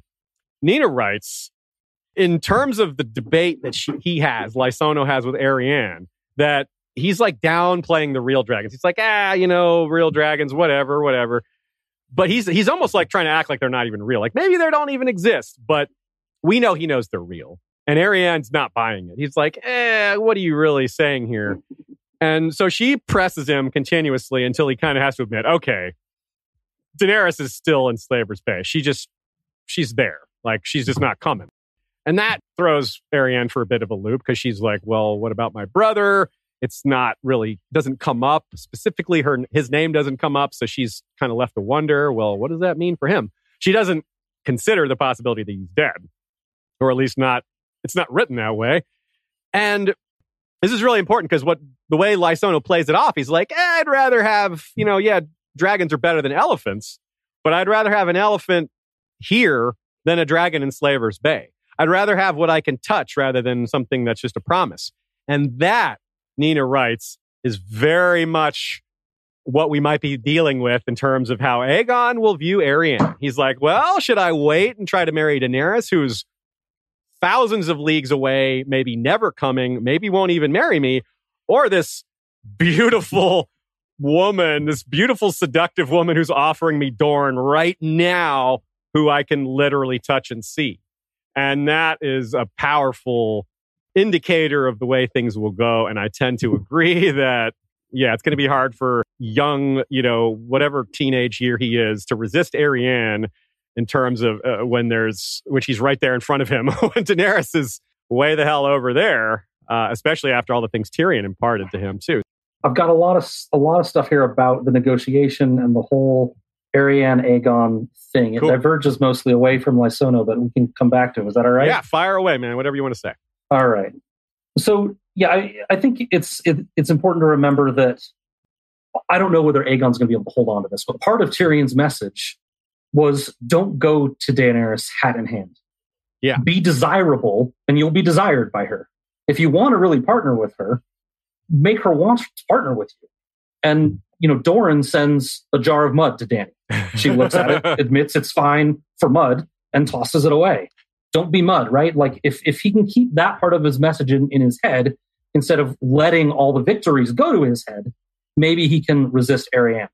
That said, I kind of doubt it. Like everyone else thinks it's, as Blood Rider Marcus said on our podcast a couple months ago, I imagine myself with a beautiful woman as a teenager, and I would have lasted only a couple minutes before she had me wrapped right around her finger. Right, it's hard to just imagine it going another way, right? it really is. Arianne is also kind of just as likely to let it go to her head. She's never been matched up with anyone that fit her. She's finally got this, he's a little young for her, that's true, but she's finally got this successful guy with a lot of potential, and he's maybe turns out to be charismatic. We've seen hints of that. Supposedly he's handsome. very pretty. I'm not sure if he's her type really, but he's very pretty. Maybe she gets into her head that they don't need Dany. But it's important for her to keep her head because, as Buck said I call Sir Buckley Buck. I don't know if he even likes it. I should ask him something. Anyway, as he said last week, Dany's going to come in and change this game at some point. And they all have to be ready for that. Neither Jon nor Doran want to commit to a marriage of Aegon and Arianne at this point, not without an answer to the questions that Doran sent Arianne out to get, right? Did Q succeed? Does Dany have dragons? Is she actually here or coming? And all of these things lead to what I call the Footloose tractor standoff. And that is because the Dornish and Connington, Varys, that whole group, both have a prize on their hands. They have a young, marriageable person, and in Doran's case, a bunch of available forces that are valuable. And both of them see, obviously, the match that could be made with Arianne and Aegon, but neither of them want it to happen immediately. They both need to wait and get the answers to those questions. For Dorne, they can't risk allying with Aegon while the news of Quentyn is still pending. They can't risk angering Dany by backing a rival claimant that might get Dorne burned to a crisp. They've lived that life. They don't want it. For Jon, he needs to wait for Dany also. He will do everything he can to keep Aegon away, like at least 2 rooms away from Arianne, because he knows that, she could wrap him right around her finger. It's literally a game of tractor chicken. And even if one of them kind of wants off, they kind of can't get off. They need each other, but they don't want to commit to each other until they have this Dany situation kind of resolved. Well said. Yeah. Lysono, my favorite femme. Yeah. I think Lysono is kind of there to be kind of like, what you call it? It's like that little person on that, like the Jiminy Cricket. Oh, yeah. That's like throwing like little thing, putting things inside of the subconscious for Arianne to think about. Because I'm sure he's probably read Arianne and probably can tell who she is or what she's about, right? Yeah. And so all he has to do is sow seeds, right? In order for her to overthink, because that's what she's doing. A lot of her internal thoughts are overthinking everything because she's thinking about, well, what about this? And what this? And what about that? And this? And, what will my father think about this? And how will this affect this? And then what about my brother? Like she has all of these conflicting thoughts that are going on in her head.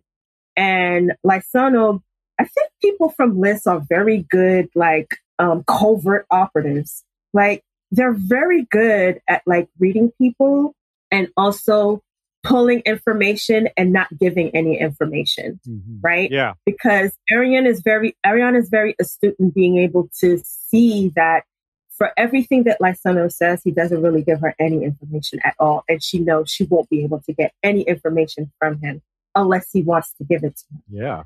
But at the same time, a lot of what he's saying is affecting her to some point because it's making her think. Yeah. Right? Yeah. It's giving pause and it's giving her food for thought, if you will. So as far as Arianne and Aegon go, I agree that it might have to be a waiting game because Daenerys is a wild card because she has dragons, right? Aegon might have the Golden Company and he may win a few houses over to his side, but Daenerys has dragons. I don't think anything is going to trump a dragon at this point, and everybody's trying to play the waiting game to see what is Daenerys going to do. Because at this point, nobody knows what she's doing, where she is, if she's coming to Westeros, or when she's coming to Westeros. Aegon is kind of like taking a lot of what Tyrion said to heart in that he's, trying to make himself to be the better prize, right? He's trying to make sure that he is more, he's worth more to Daenerys by the time she does see him. At the same time, he does have Arianne over here, who's just as pretty, who's just as drop dead gorgeous, and who also comes with a might of her own, which he can have right now. Daenerys, we don't know when she's going to come around. And if he's trying to get the Iron Throne, and he's trying to secure the Iron Throne, does he play this waiting game not knowing when Daenerys will show up? Or does he do that and secure it? Because he can just say, you know what? I'll be just like my forefather Aegon, and I'll have 2 wives. Yeah. I'll just have Arya now, and then I'll just get Daenerys when she comes around. He might get that right? in his head that he can do that. Be like, no, they're not going to do it. No, don't do that. I'm the prize. Yeah. I'm the prize. At the end of the day, I'm the prize. I think he might be underestimating how much of a prize he might be to Daenerys, more so than he is to Arianne, right? Yeah. Because Daenerys, she can say, you know, well, I have dragons and I want the throne. If you take the throne, you're actually usurping me. So that might not go so well. She might say, well, I trump you because of these dragons. I can either burn you now or you can just step to the side. And that, I don't know. That causes all sorts of problems too, right? Because then she's a kinslayer if she kills him. And it's like that, Westeros, you really don't like that. Another idea that occurs to me here is, what if Westeros hears the rumor that Dany is dead? Like, that she flew off on her dragon. Mm-hmm. A lot of people in Meereen think she's dead. We know it's not true, but that doesn't matter. If the rumors come to Westeros that Dany's dead, then all bets are up. Like, okay, there's no reason to wait.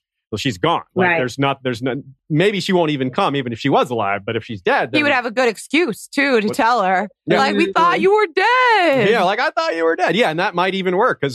And that's funny because that would be another parallel. People hearing that Stannis is dead is already a thing. Like, Stannis even says it out loud. You may even hear that I'm dead.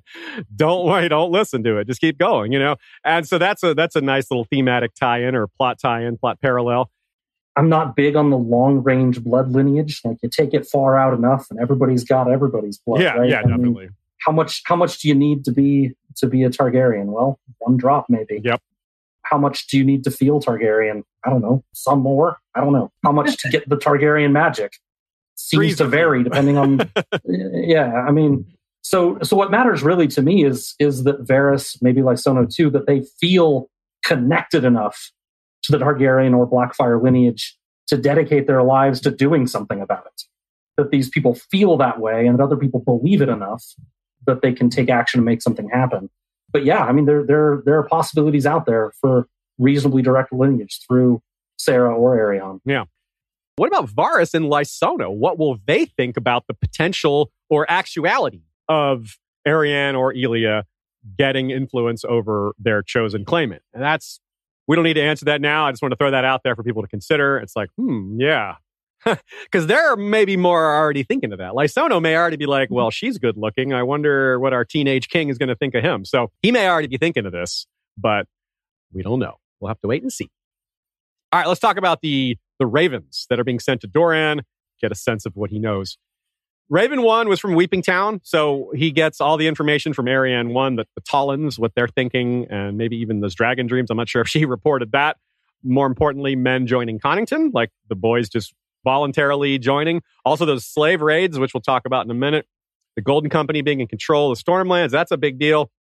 I hope she's not reporting all the rumors. Doran asked her to report only what she knows is true. Some of those things are rumors. I guess she could just say, these are rumors. I don't know them. But if it's true about the men joining up, it doesn't imply that there's some interest. Like we said, the area is unstable. People aren't huge fans of the Lannisters. So this is one thing that the Golden Company has been counting on, that people would flock to them. And I think it's something that Doran will take into account when he's considering whether or not they should act or not, right? He's getting support from elsewhere. So we're not alone. It's not just us. Yeah. Okay. And then as a good example of that, we have this line: Feathers heard men muttering that the Griffin had put Red Ronnet's brother to death and raped his maiden sister. Ronnet himself was said to be rushing south to avenge his brother's death and his sister's dishonor. Well, we know that's not true. We know he kept them hostage and didn't touch them at all. And Connington is not interested in women at all. So that's just a ridiculous rumor from our perspective. The second line is somewhat true, that Ronnet is heading south to avenge his brother's death and his sister's dishonor. Well, the brother's death and sister's dishonor part isn't true, but he is rushing south, or wants to, with Mace Tyrell to take the castle back. Most likely he's just doomed. But so that's a bit of a problem for him, but I'm not sure we're a big fan of him. So Raven 2 came from Mistwood. Golden Company has Mistwood, so Doran's going to know that. I wonder if she mentions the cave to Doran. I don't know if that would be relevant to him, but I'm still curious. And they learn this one that Connington's on the march. I think there has to be a deciphering of what's true, what's not true. Yeah.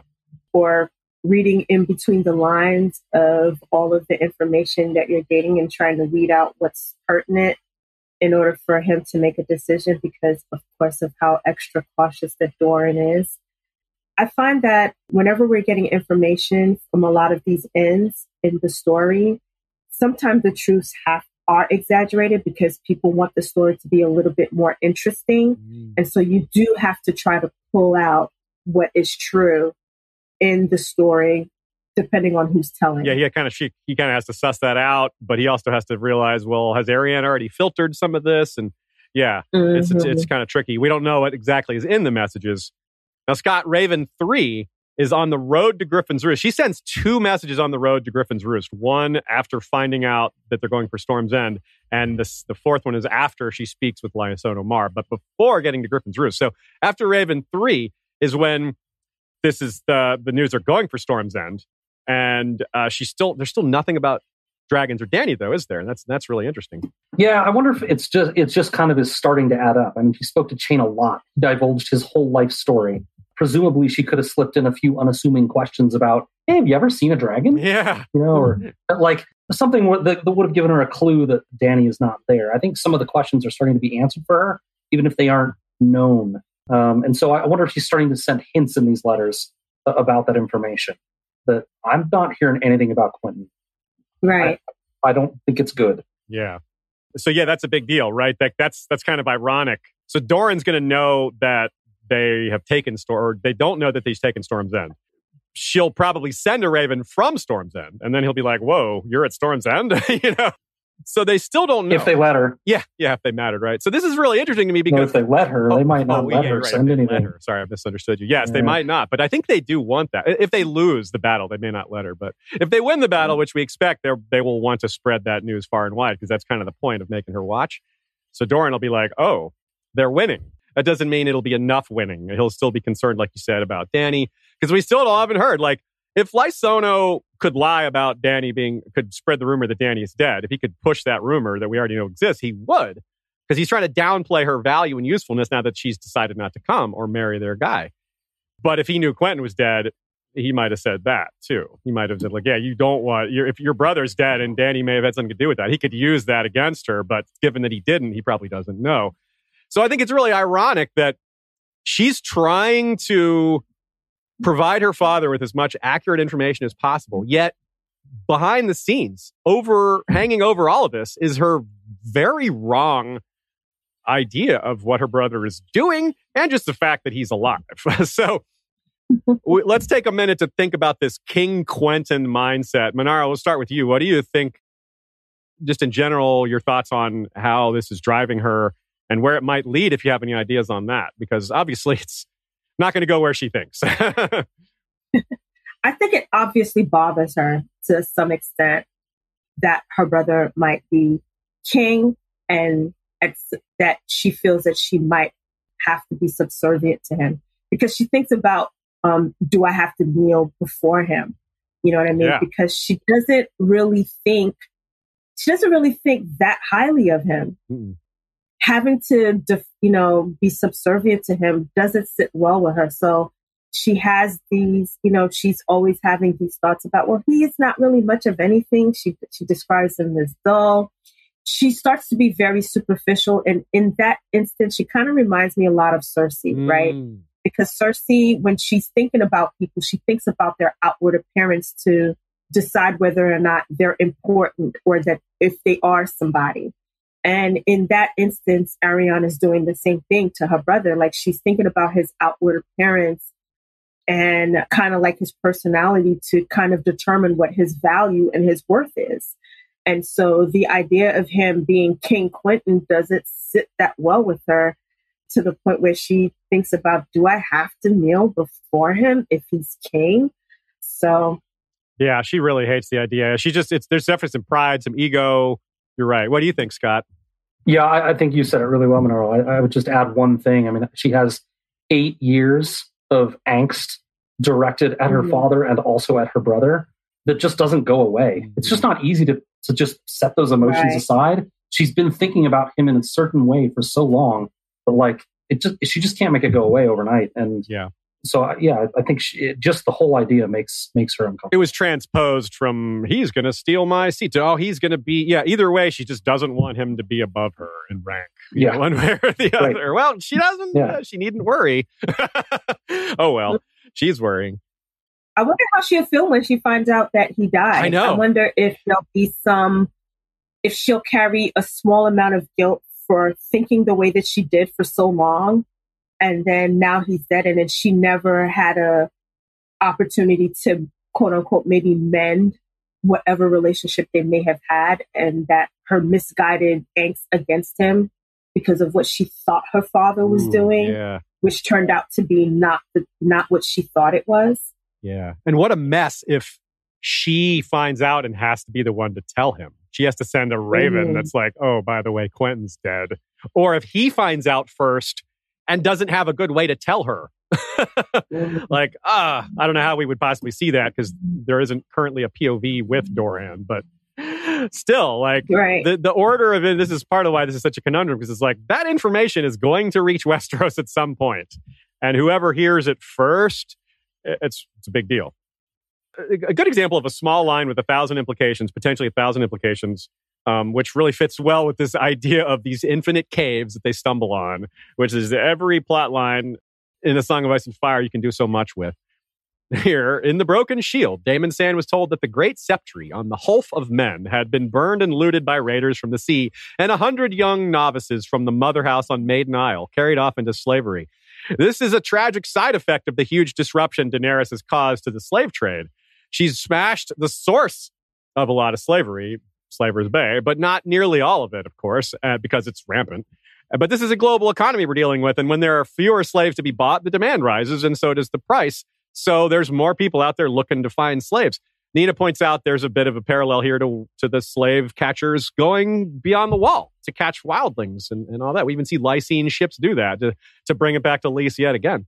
But we don't really have this idea. It's not common for slavers to come to Westeros, but it's apparently popping up more and more because Westeros is unstable and it can't defend itself. And evil people grabbing slaves where they can. This is if you're an evil person, this is a golden opportunity. You've got a religious place of peace. Now, what that suggests, it's not just a typical Viking thing that happens. It's not like Nina suggests, Victarion's Iron Fleet is missing a lot of ships, right? It showed up over there. Maybe some of those ships just said, screw it. I'm not going all the way over there.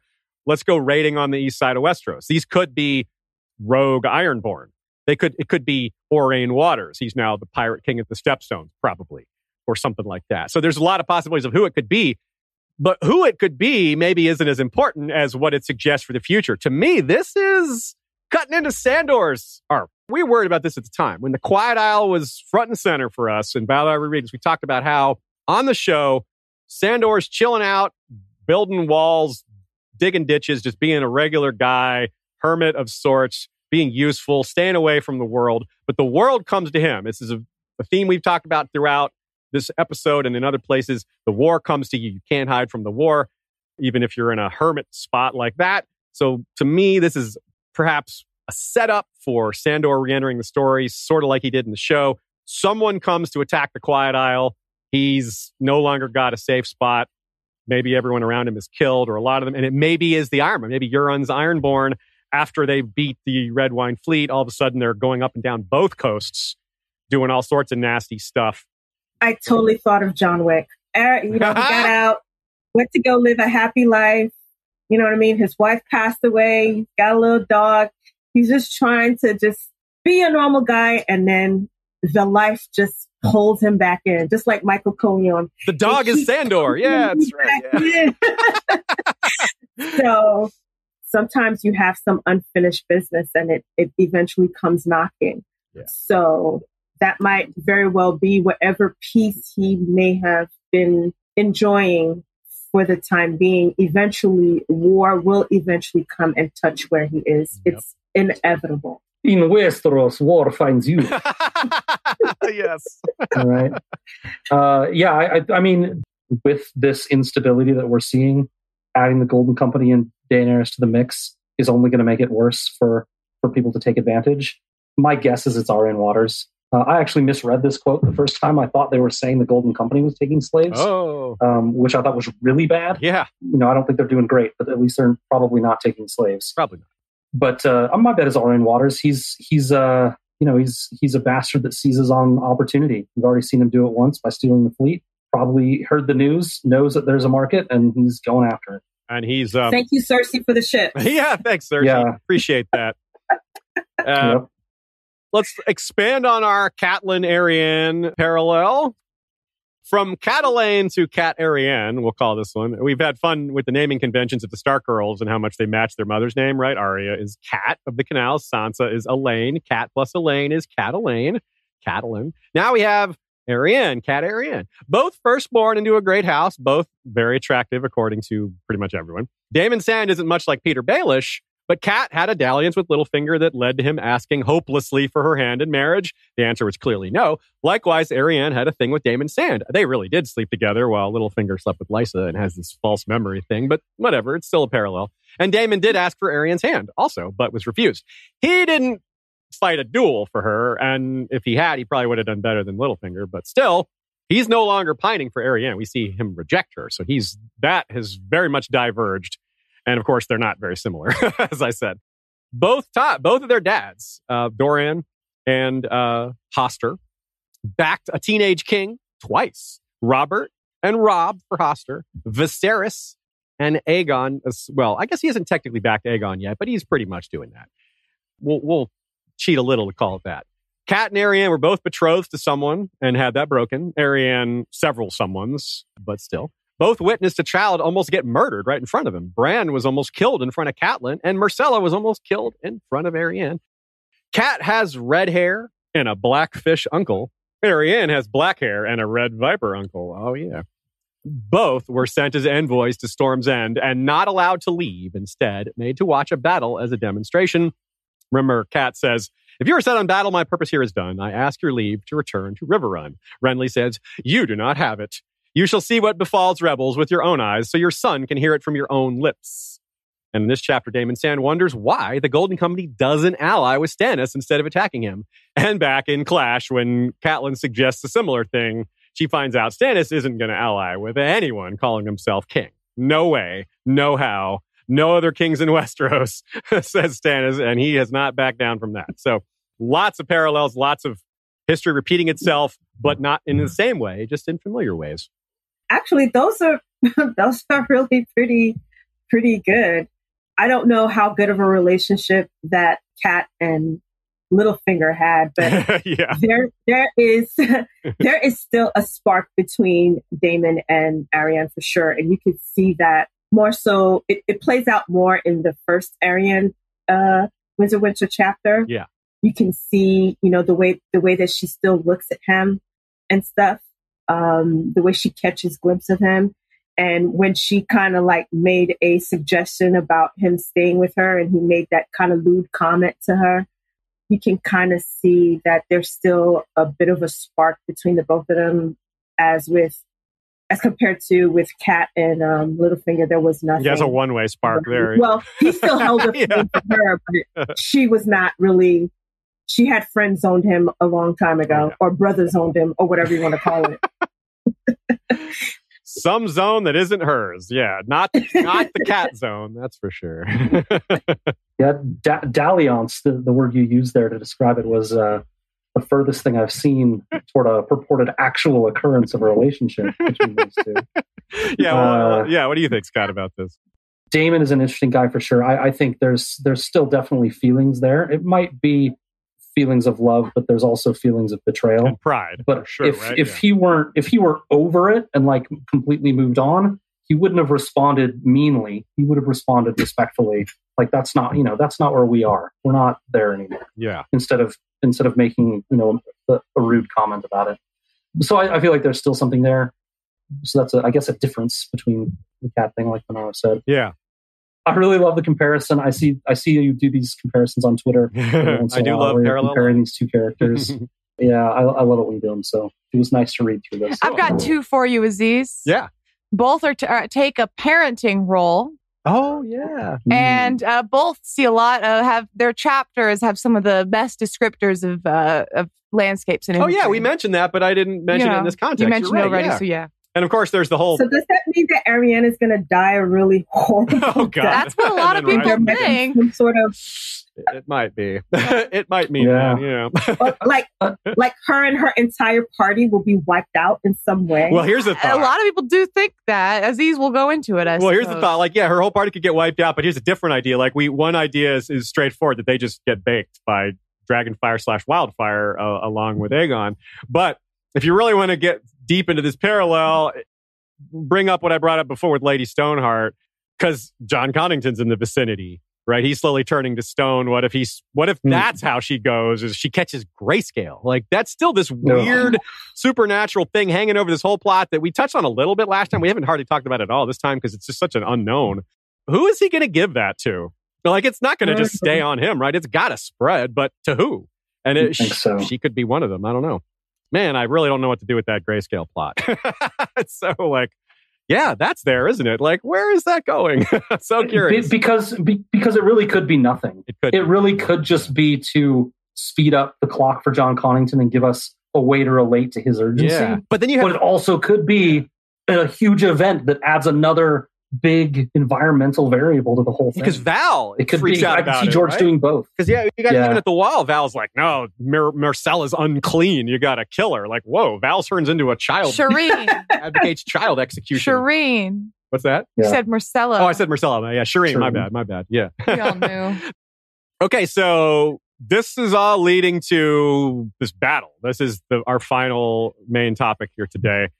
A lot of people have, I think, aptly compared this to the real-life Battle of Agincourt, where you had French knights trying to charge at English longbowmen, which was a new weapon at the time. They didn't realize how powerful longbows were. They didn't know that these bows could pierce armor plate, which they were used to bows that couldn't do that, so they weren't very afraid of bows in their heavy armor.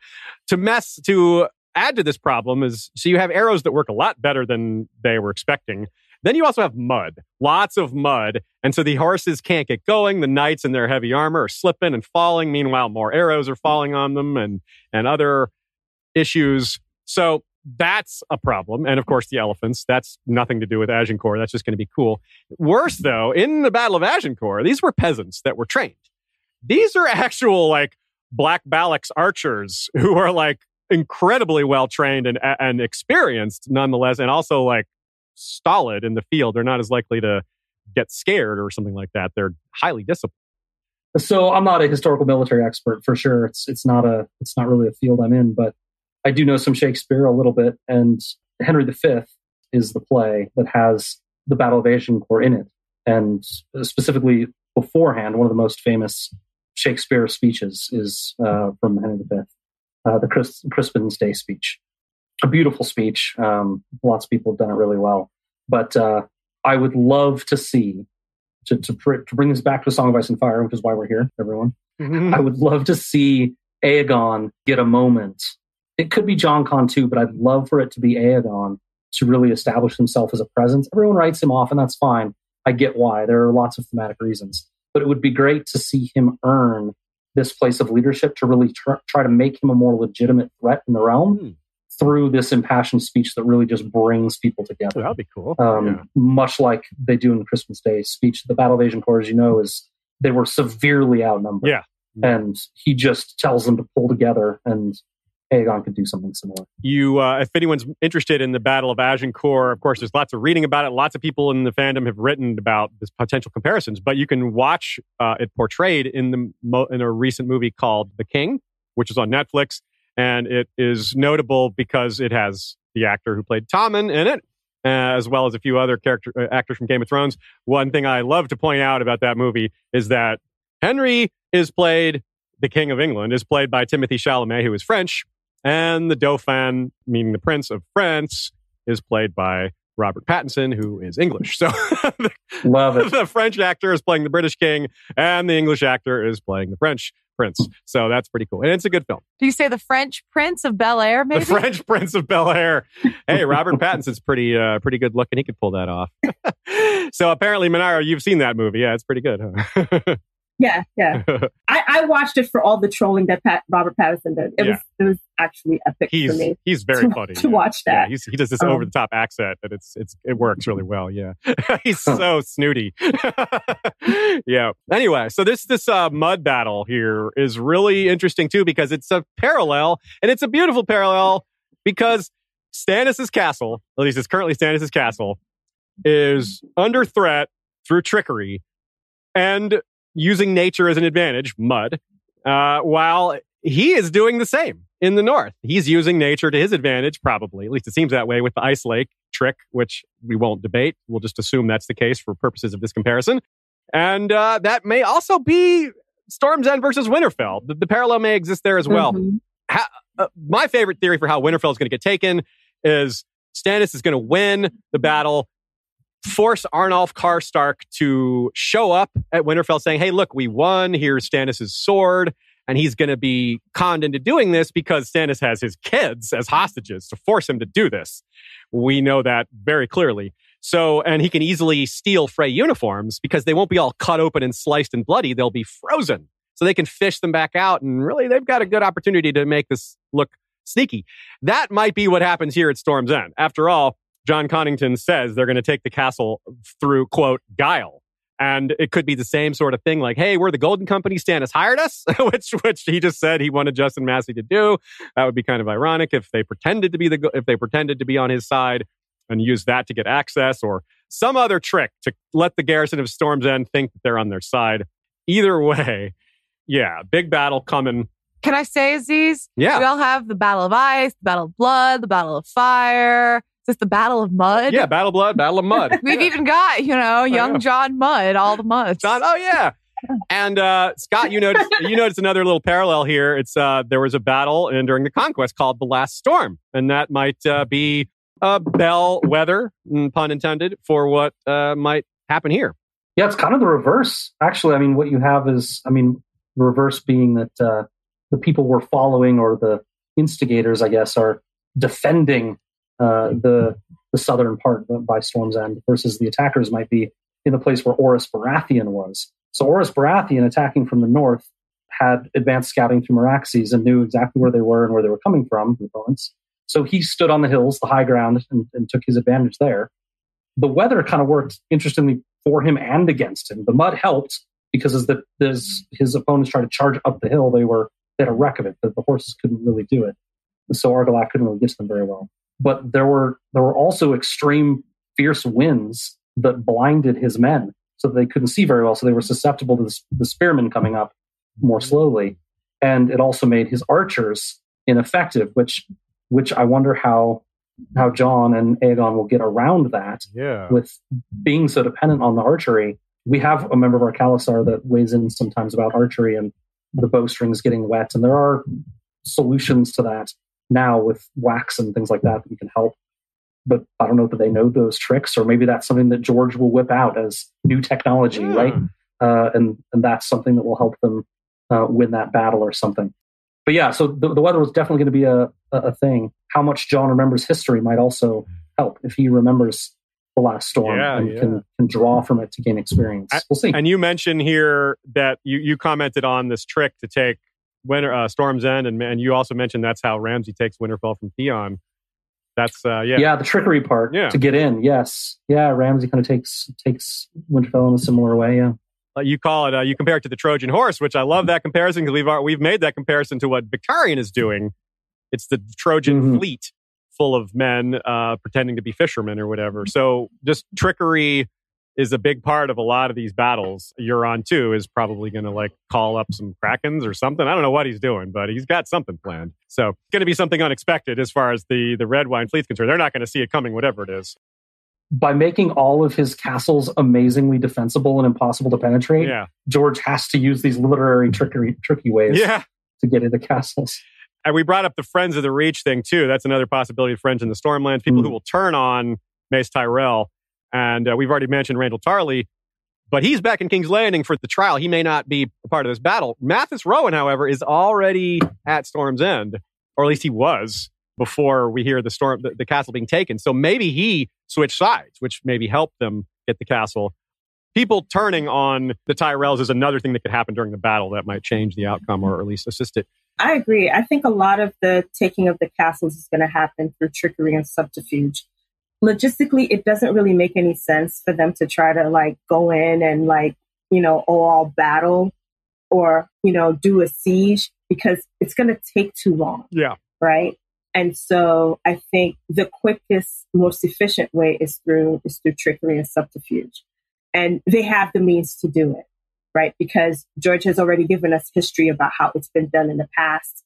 So there's plenty of examples of ways that they can do it now. And so most of the battles that we'll probably see will be like short-term battles, and there might not be too many. Most of the casualties that we'll see will be done through whoever the commanders are going to use the terrain. Like how we see Stannis is most definitely going to be using the terrain to his advantage to defeat the Freys and the Bolton forces. I'm also going to assume that John Connaughton knows the terrain, and so he's going to use that to his advantage in order to defeat any of the Lannister forces. Yeah, he's from there, right? He's from the Stormlands. Yeah, exactly. So he knows the terrain, and so even though the Golden Company are not familiar with the terrain, all they have to do is follow whatever it is that he tells them to do and just, position themselves where he tells them to position themselves, and they can just take care of the rest. And they're disciplined, so they probably will follow orders. So that's a good call. Okay, final prediction for Arianne. I'm going to phrase the question, will Arianne see Dorne again? But you can answer this in a variety of ways, like, well, if she dies or a variety of other things. Scott, start with you. I think she will. Okay. I think it seems like she'll go see this demonstration, fall head over heels for Aegon, or at least, the station and opportunity he provides. She'll not be able to seal the deal with Aegon and really through Jon because of the whole Dany situation, that whole question of, do we want to marry her? And so they won't move that full way. And so what Jon will ask for is, I still need your troops. No marriage. I still need your assistance. You saw what we're capable of. Please do it. And she'll say, I kind of need Dad for that. And she'll get an escort back, and there'll be a whole thing. Okay, cool. And that's where we'll get to see Dorne. That's my opinion. Right on. Okay, that's cool. I like it. Manara, what's your prediction here? I kind of agree with that. Like, there has to be something in it for her, especially her, because I think she felt like she's gotten the short end of the stick for a very long time, and so this marriage is that one thing that's going to solidify her position in return for the Dornish forces. So I agree. It's going to be like, in order for them to have Dorne, they have to agree for her to marry Aegon, whatever the cost. Well, I'll be contrary. I think she's going to die in King's Landing, probably with Aegon. Maybe they die separately, but a decent chance they die together. I'll also add a thought from Nina here. She writes something. This is a really good take. I think that a theme of the chapter or she has this thought where she plays a few games in the cave, and then she says, I'm tired of these games. Like she's getting bored of it or tired of it. It's partly because the closer she gets to her target, their destination, the more it's becoming real. It's moving around pieces on a board is starting to seem a little mundane compared to the reality they're faced with. And it's like, this isn't a game anymore. It's real. Before she was treating it sort of like a game. She didn't realize how real it all was. When she was doing her coup, you could kind of tell like she didn't really understand the consequences. She didn't really understand what she was doing. She gets that a lot more now.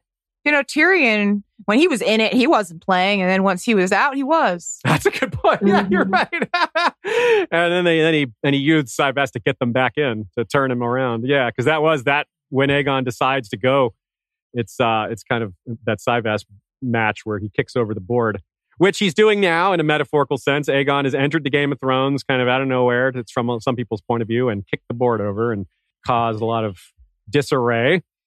So, general disarray, which could be John Connington's military title. Yes. Nina specifically said she thinks Arianne won't die in Winds of Winter and will die at the beginning of A Dream of Spring. Oh, okay, cool. That doesn't answer what you're wondering, but it is telling. What about you? What do you predict? You have a guess? I guess you like I Arianne. do. It's hard to predict her death. I do like her a lot. I do think she'll survive the winds of winter, but I do think she won't make it to Dorne, I suppose, when I think about it. I mean, yeah, I don't think she's going to retreat from Storm's End to Dorne. I think that's when she would go. Like maybe she goes from Storm's End and then she ends up going to Dorne and then she ends up going to King's Landing. But I don't see her going to King's Landing and then to Dorne necessarily. Yeah. I wonder who's going to rule Dorne at the end. And if she dies, who's going to be left in charge of Dorne? Yeah, I mean, we have Trystane, but then who knows if he survives. But there's the Sand Snakes to be legitimized. So presumably it could be little Elia, it could be Loreza, could be any of those. Loreza would be interesting because the big theory that I have and Joanna Lannister has is that the unnamed princess of Dorne, her name is Loreza. That's the extent of the theories I have. Yeah. Names. So I'm telling you, people leave Dorne, they don't go back. Yeah. I mean, people go to Dorne and they don't come back. In the case of Lyanna Starr, yeah, it's true, and that's it says bad things about Elias Sand as well. Yeah, Nina writes the chapter overall has a lot of anti-Dornish historical memories, from the Blackfires to Daeron the Young Dragon to the Watchtowers. It's almost like the story itself is trying to warn Arianne to turn back, that there's nothing good for her farther north. But of course, she didn't notice those warnings, as we pointed out multiple times throughout this episode. The world building around her is telling a story, but she's not noticing it. We hopefully did a pretty good job of catching it. Okay, we've got a few. Let's see if we have any live questions here to take. They've built up a few here. Let's see what we got. TKOK Podcast Network sends a super chat, says, Mercy Chapter audio project was awesome. Kudos to all involved. Yes, please. If you haven't checked that out, definitely do so. It did come out awesome. We're really happy with it, and we're excited to put more of those out.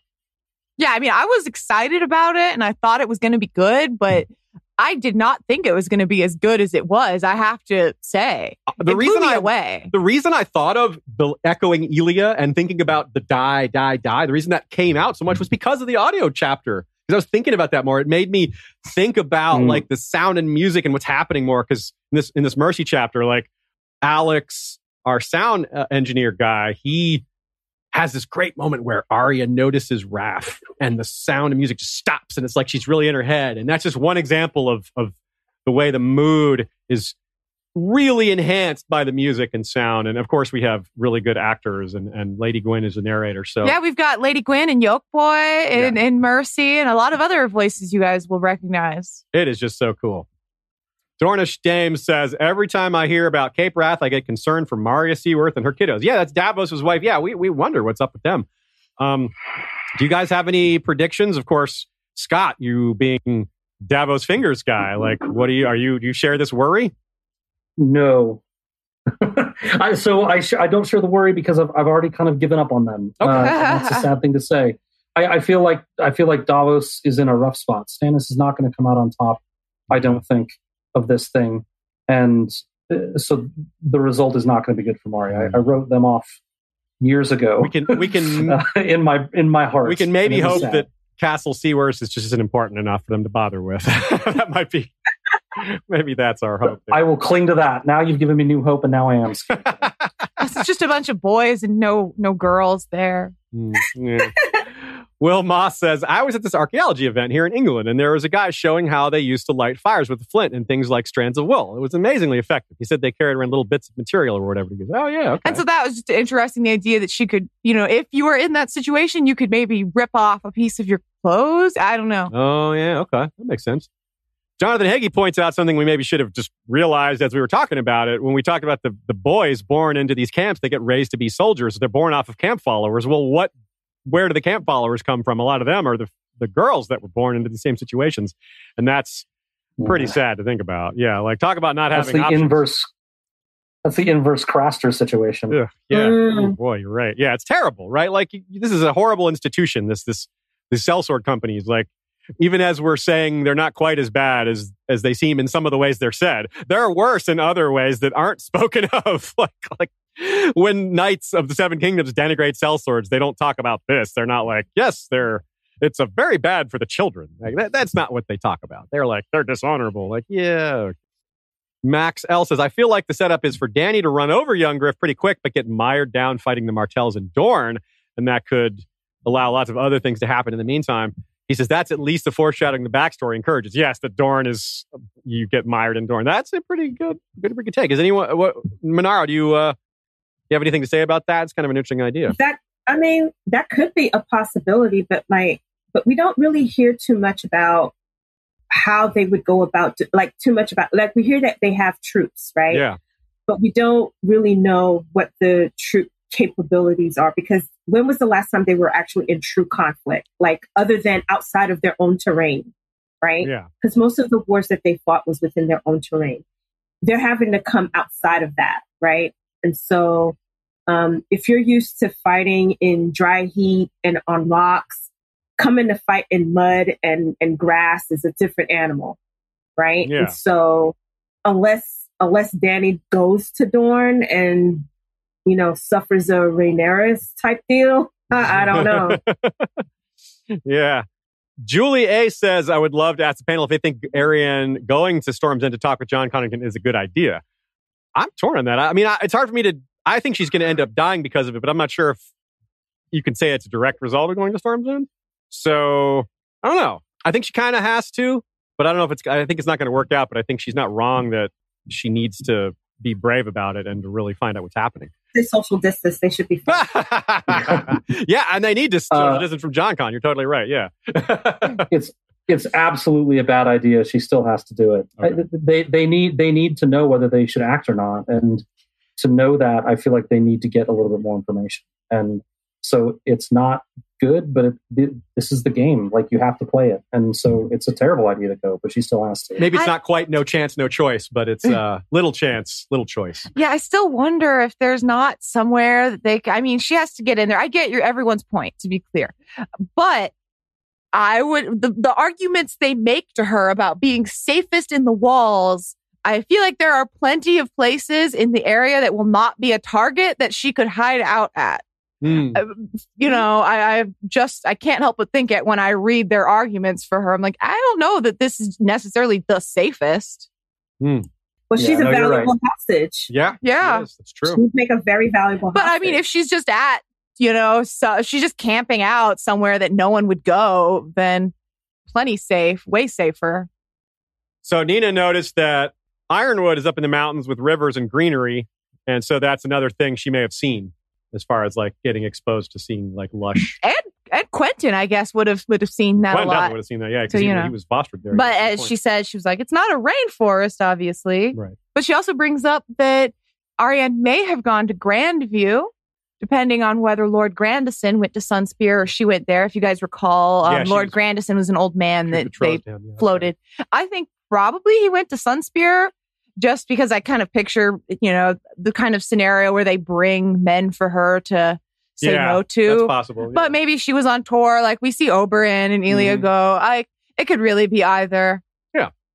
Shout out to Adam Whitehead, aka Wurthead. He is named in this chapter. There is Sir Adam Whitehead, and that is a reference to Adam Whitehead, longtime member of the fandom. He is the runner of the Atlas of Ice and Fire blog, the Wirt Zone, it's called. Wurthead, Whitehead. Yeah, that's him.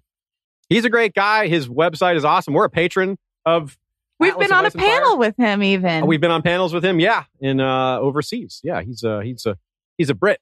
So great guy. Worth checking out his work. He's responsible for a lot of map work you've seen around the fandom that you may not have realized was his effort. So definitely go check him out. He also does reviews on a lot of other TV shows and books. Very prolific reviewer. That's what he does in the world too. What's that? That's what the character does in World too. He reviews things. Eric Forg asks, what will happen to Ronnett's family? So yeah, because John Connington says, well, nothing's going to happen to Ronnett's kids unless Ronnet proves an utter fool. Well, is attacking them proving an utter fool? Because that's what he's trying to do. So John Connington might execute his own kin, which, I mean, he's definitely capable. We talked about how he's willing to go farther because last time he didn't go far enough. So it was pretty dark, but I kind of hard to argue against it. Do you guys see that playing out any differently? Monaro, do you think Ronnett's family is just going to get executed? I wasn't really thinking about it that way, but he could very well. I mean, at this point, he really doesn't have anything to lose because he thinks he's dying anyway. Yeah, that's true. He knows it. So as long as Aegon is on the Iron Throne and he's fulfilled that mission, I don't think he really much cares. Yeah, what does he have to gain there? Why does he need to take the seat from the Conningtons long term? That's true. Well, yeah, it's true. I wonder, but he made this promise. He's like, well, I can't have people like flaunting my demands when I'm holding on. Like, I can't just give in. Like, you've got hostages. You said you're going to kill them. If they do that, you got to follow through. Like, that's a recurring. You can't make no empty threats. I feel like what happens there is going to be more about Jon than it is about Ronan. Yeah, you're right. It's more about showing Jon's changes in de-evolution than it is about anything Ronan's doing. Yep. It needs mentioning because it keeps coming up how much this is set up for Dany scapegoating. Lines like this: Quentyn would be king or he would not. I pray Daenerys treats him more gently than she did her own brother.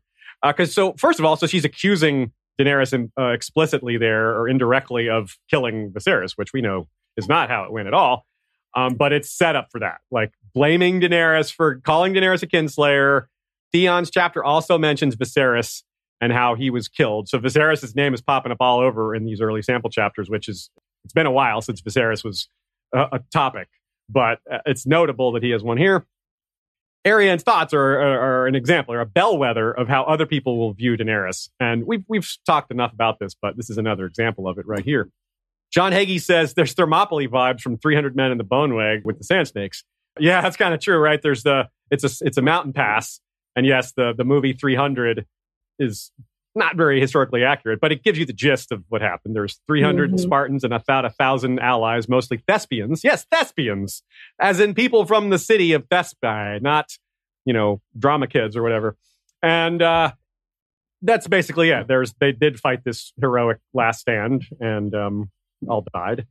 But Oberyn also brought 300 men with him to King's Landing. So it's kind of like, I don't know if that's the standard number. It's also the same number of Raven's Teeth. I don't know. George just likes using 300, maybe because of Thermopylae. So yeah, that might be the reference. But now here's a funny line. The last line of the entire chapter is, I sail to beard the dragon in its den, which I think is a humorous thing to say about a dragon too young to grow a beard. Scott, you have some notes on this?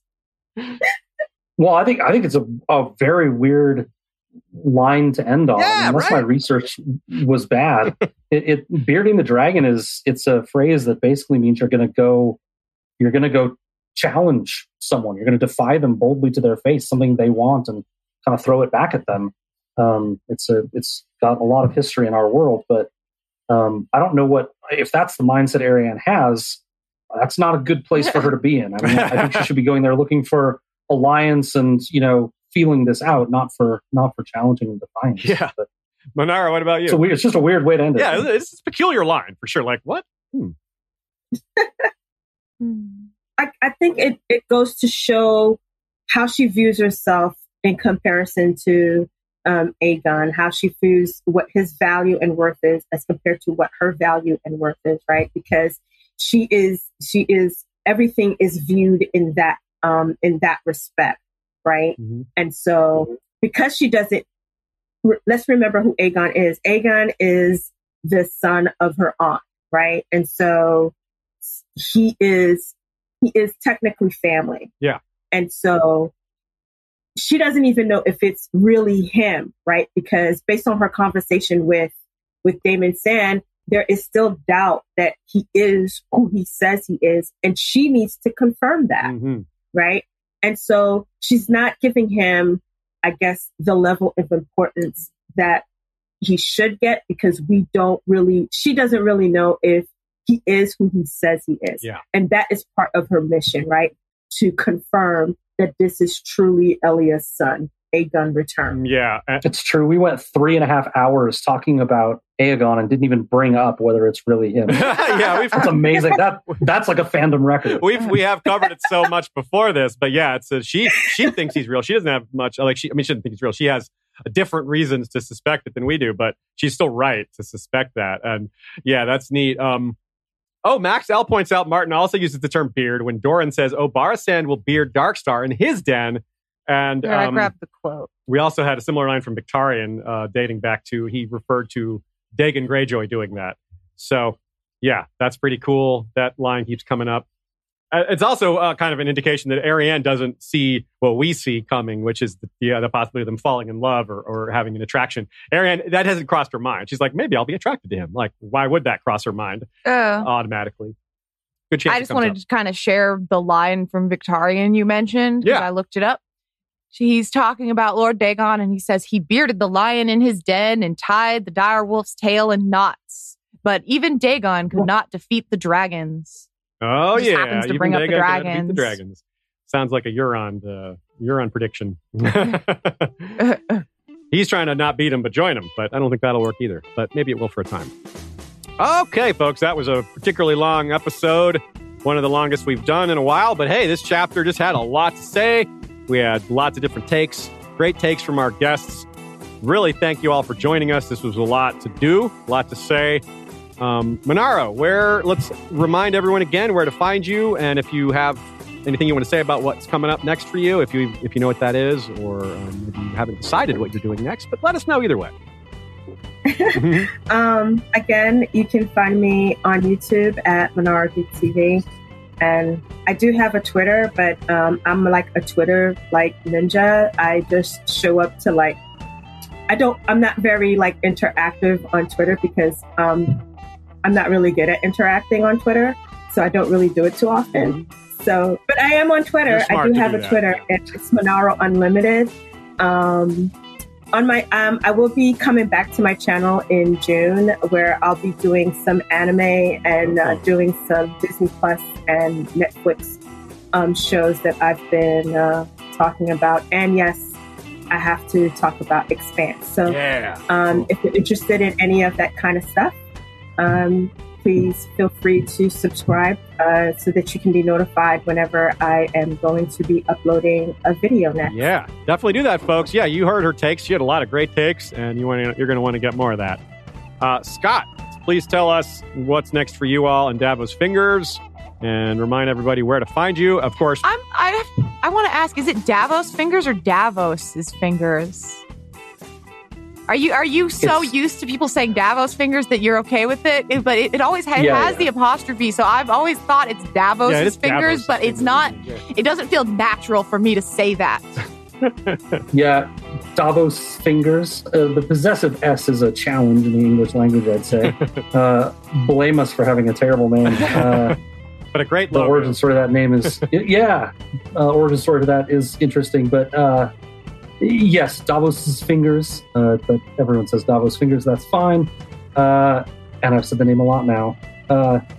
Best place to find us is on Twitter. We're very active there at Davos Fingers. We do have a Patreon, patreon.com/Davos Fingers.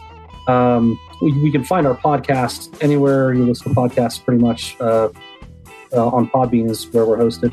And I put the link down in the description so you can find it that way as well, folks. Yeah, absolutely. Right now we're doing Meet the Khalasar. We just recorded on Friday, and we'll be releasing that episode. And we're doing a live thing with our patrons to cover Mean Girls, the movie, which we're very excited about. You can sit with us. You haven't seen that, have you? I have. You have, okay. Yeah, I watched it with you. Before we go on a nice summer break. So this is perfect time to promote our podcast as we go on a break. Cool. Right on. Yeah, absolutely. So everybody check out Davos Fingers, check out Monaro. And next week we'll have Mercy, the chapter Mercy with the Learned Hands podcast. That's Maester Mary and Clint. That's going to be great because we also have the audio version to play with in terms of our quotes. That'll be great. A little extra boost for that. And of course, we would love for you all to join us for the audio project. You can join our Discord or Facebook group and let us know you're interested, or just email your auditions, whichever character you want to audition for, any of the sample chapters that we haven't already done, to westroshistory@gmail.com, and we'll let you know. I mentioned the Blackfire episodes. They came up a lot. You guys know what to do. We have mentioned some of the other episodes here. There's a lot of overlap with topics we've had elsewhere. I can't wait to explore these topics further in the future. So Until next time, let me say thanks to our guests. Thanks to Ashea. Thanks to our mods on Facebook. Thanks to everyone who hangs out on Flick and Facebook and Slack and Discord. Thanks to Michael Klarfeld, a.k.a. Claridox.de. Thanks to Kevin MacLeod for music, as well as Joey Townsend and Jesse Koval for same. Thanks to our Bengineer for the sound quality assistance. Thanks to all our patrons for making all this possible, for allowing us to spend so much time delving deep into the infinite caves of A Song of Ice and Fire, not unlike the caves system we saw in this chapter. And go check out Here Be Dragons over on YouTube. We're cutting into their time. We try not to do that, but this was necessary today. They're covering the Clone Wars Season 4. Oh, cool. Yeah, Clone Wars, good stuff. So check that out, my friends, and you know what to do. We'll see you next time. Valar rereads.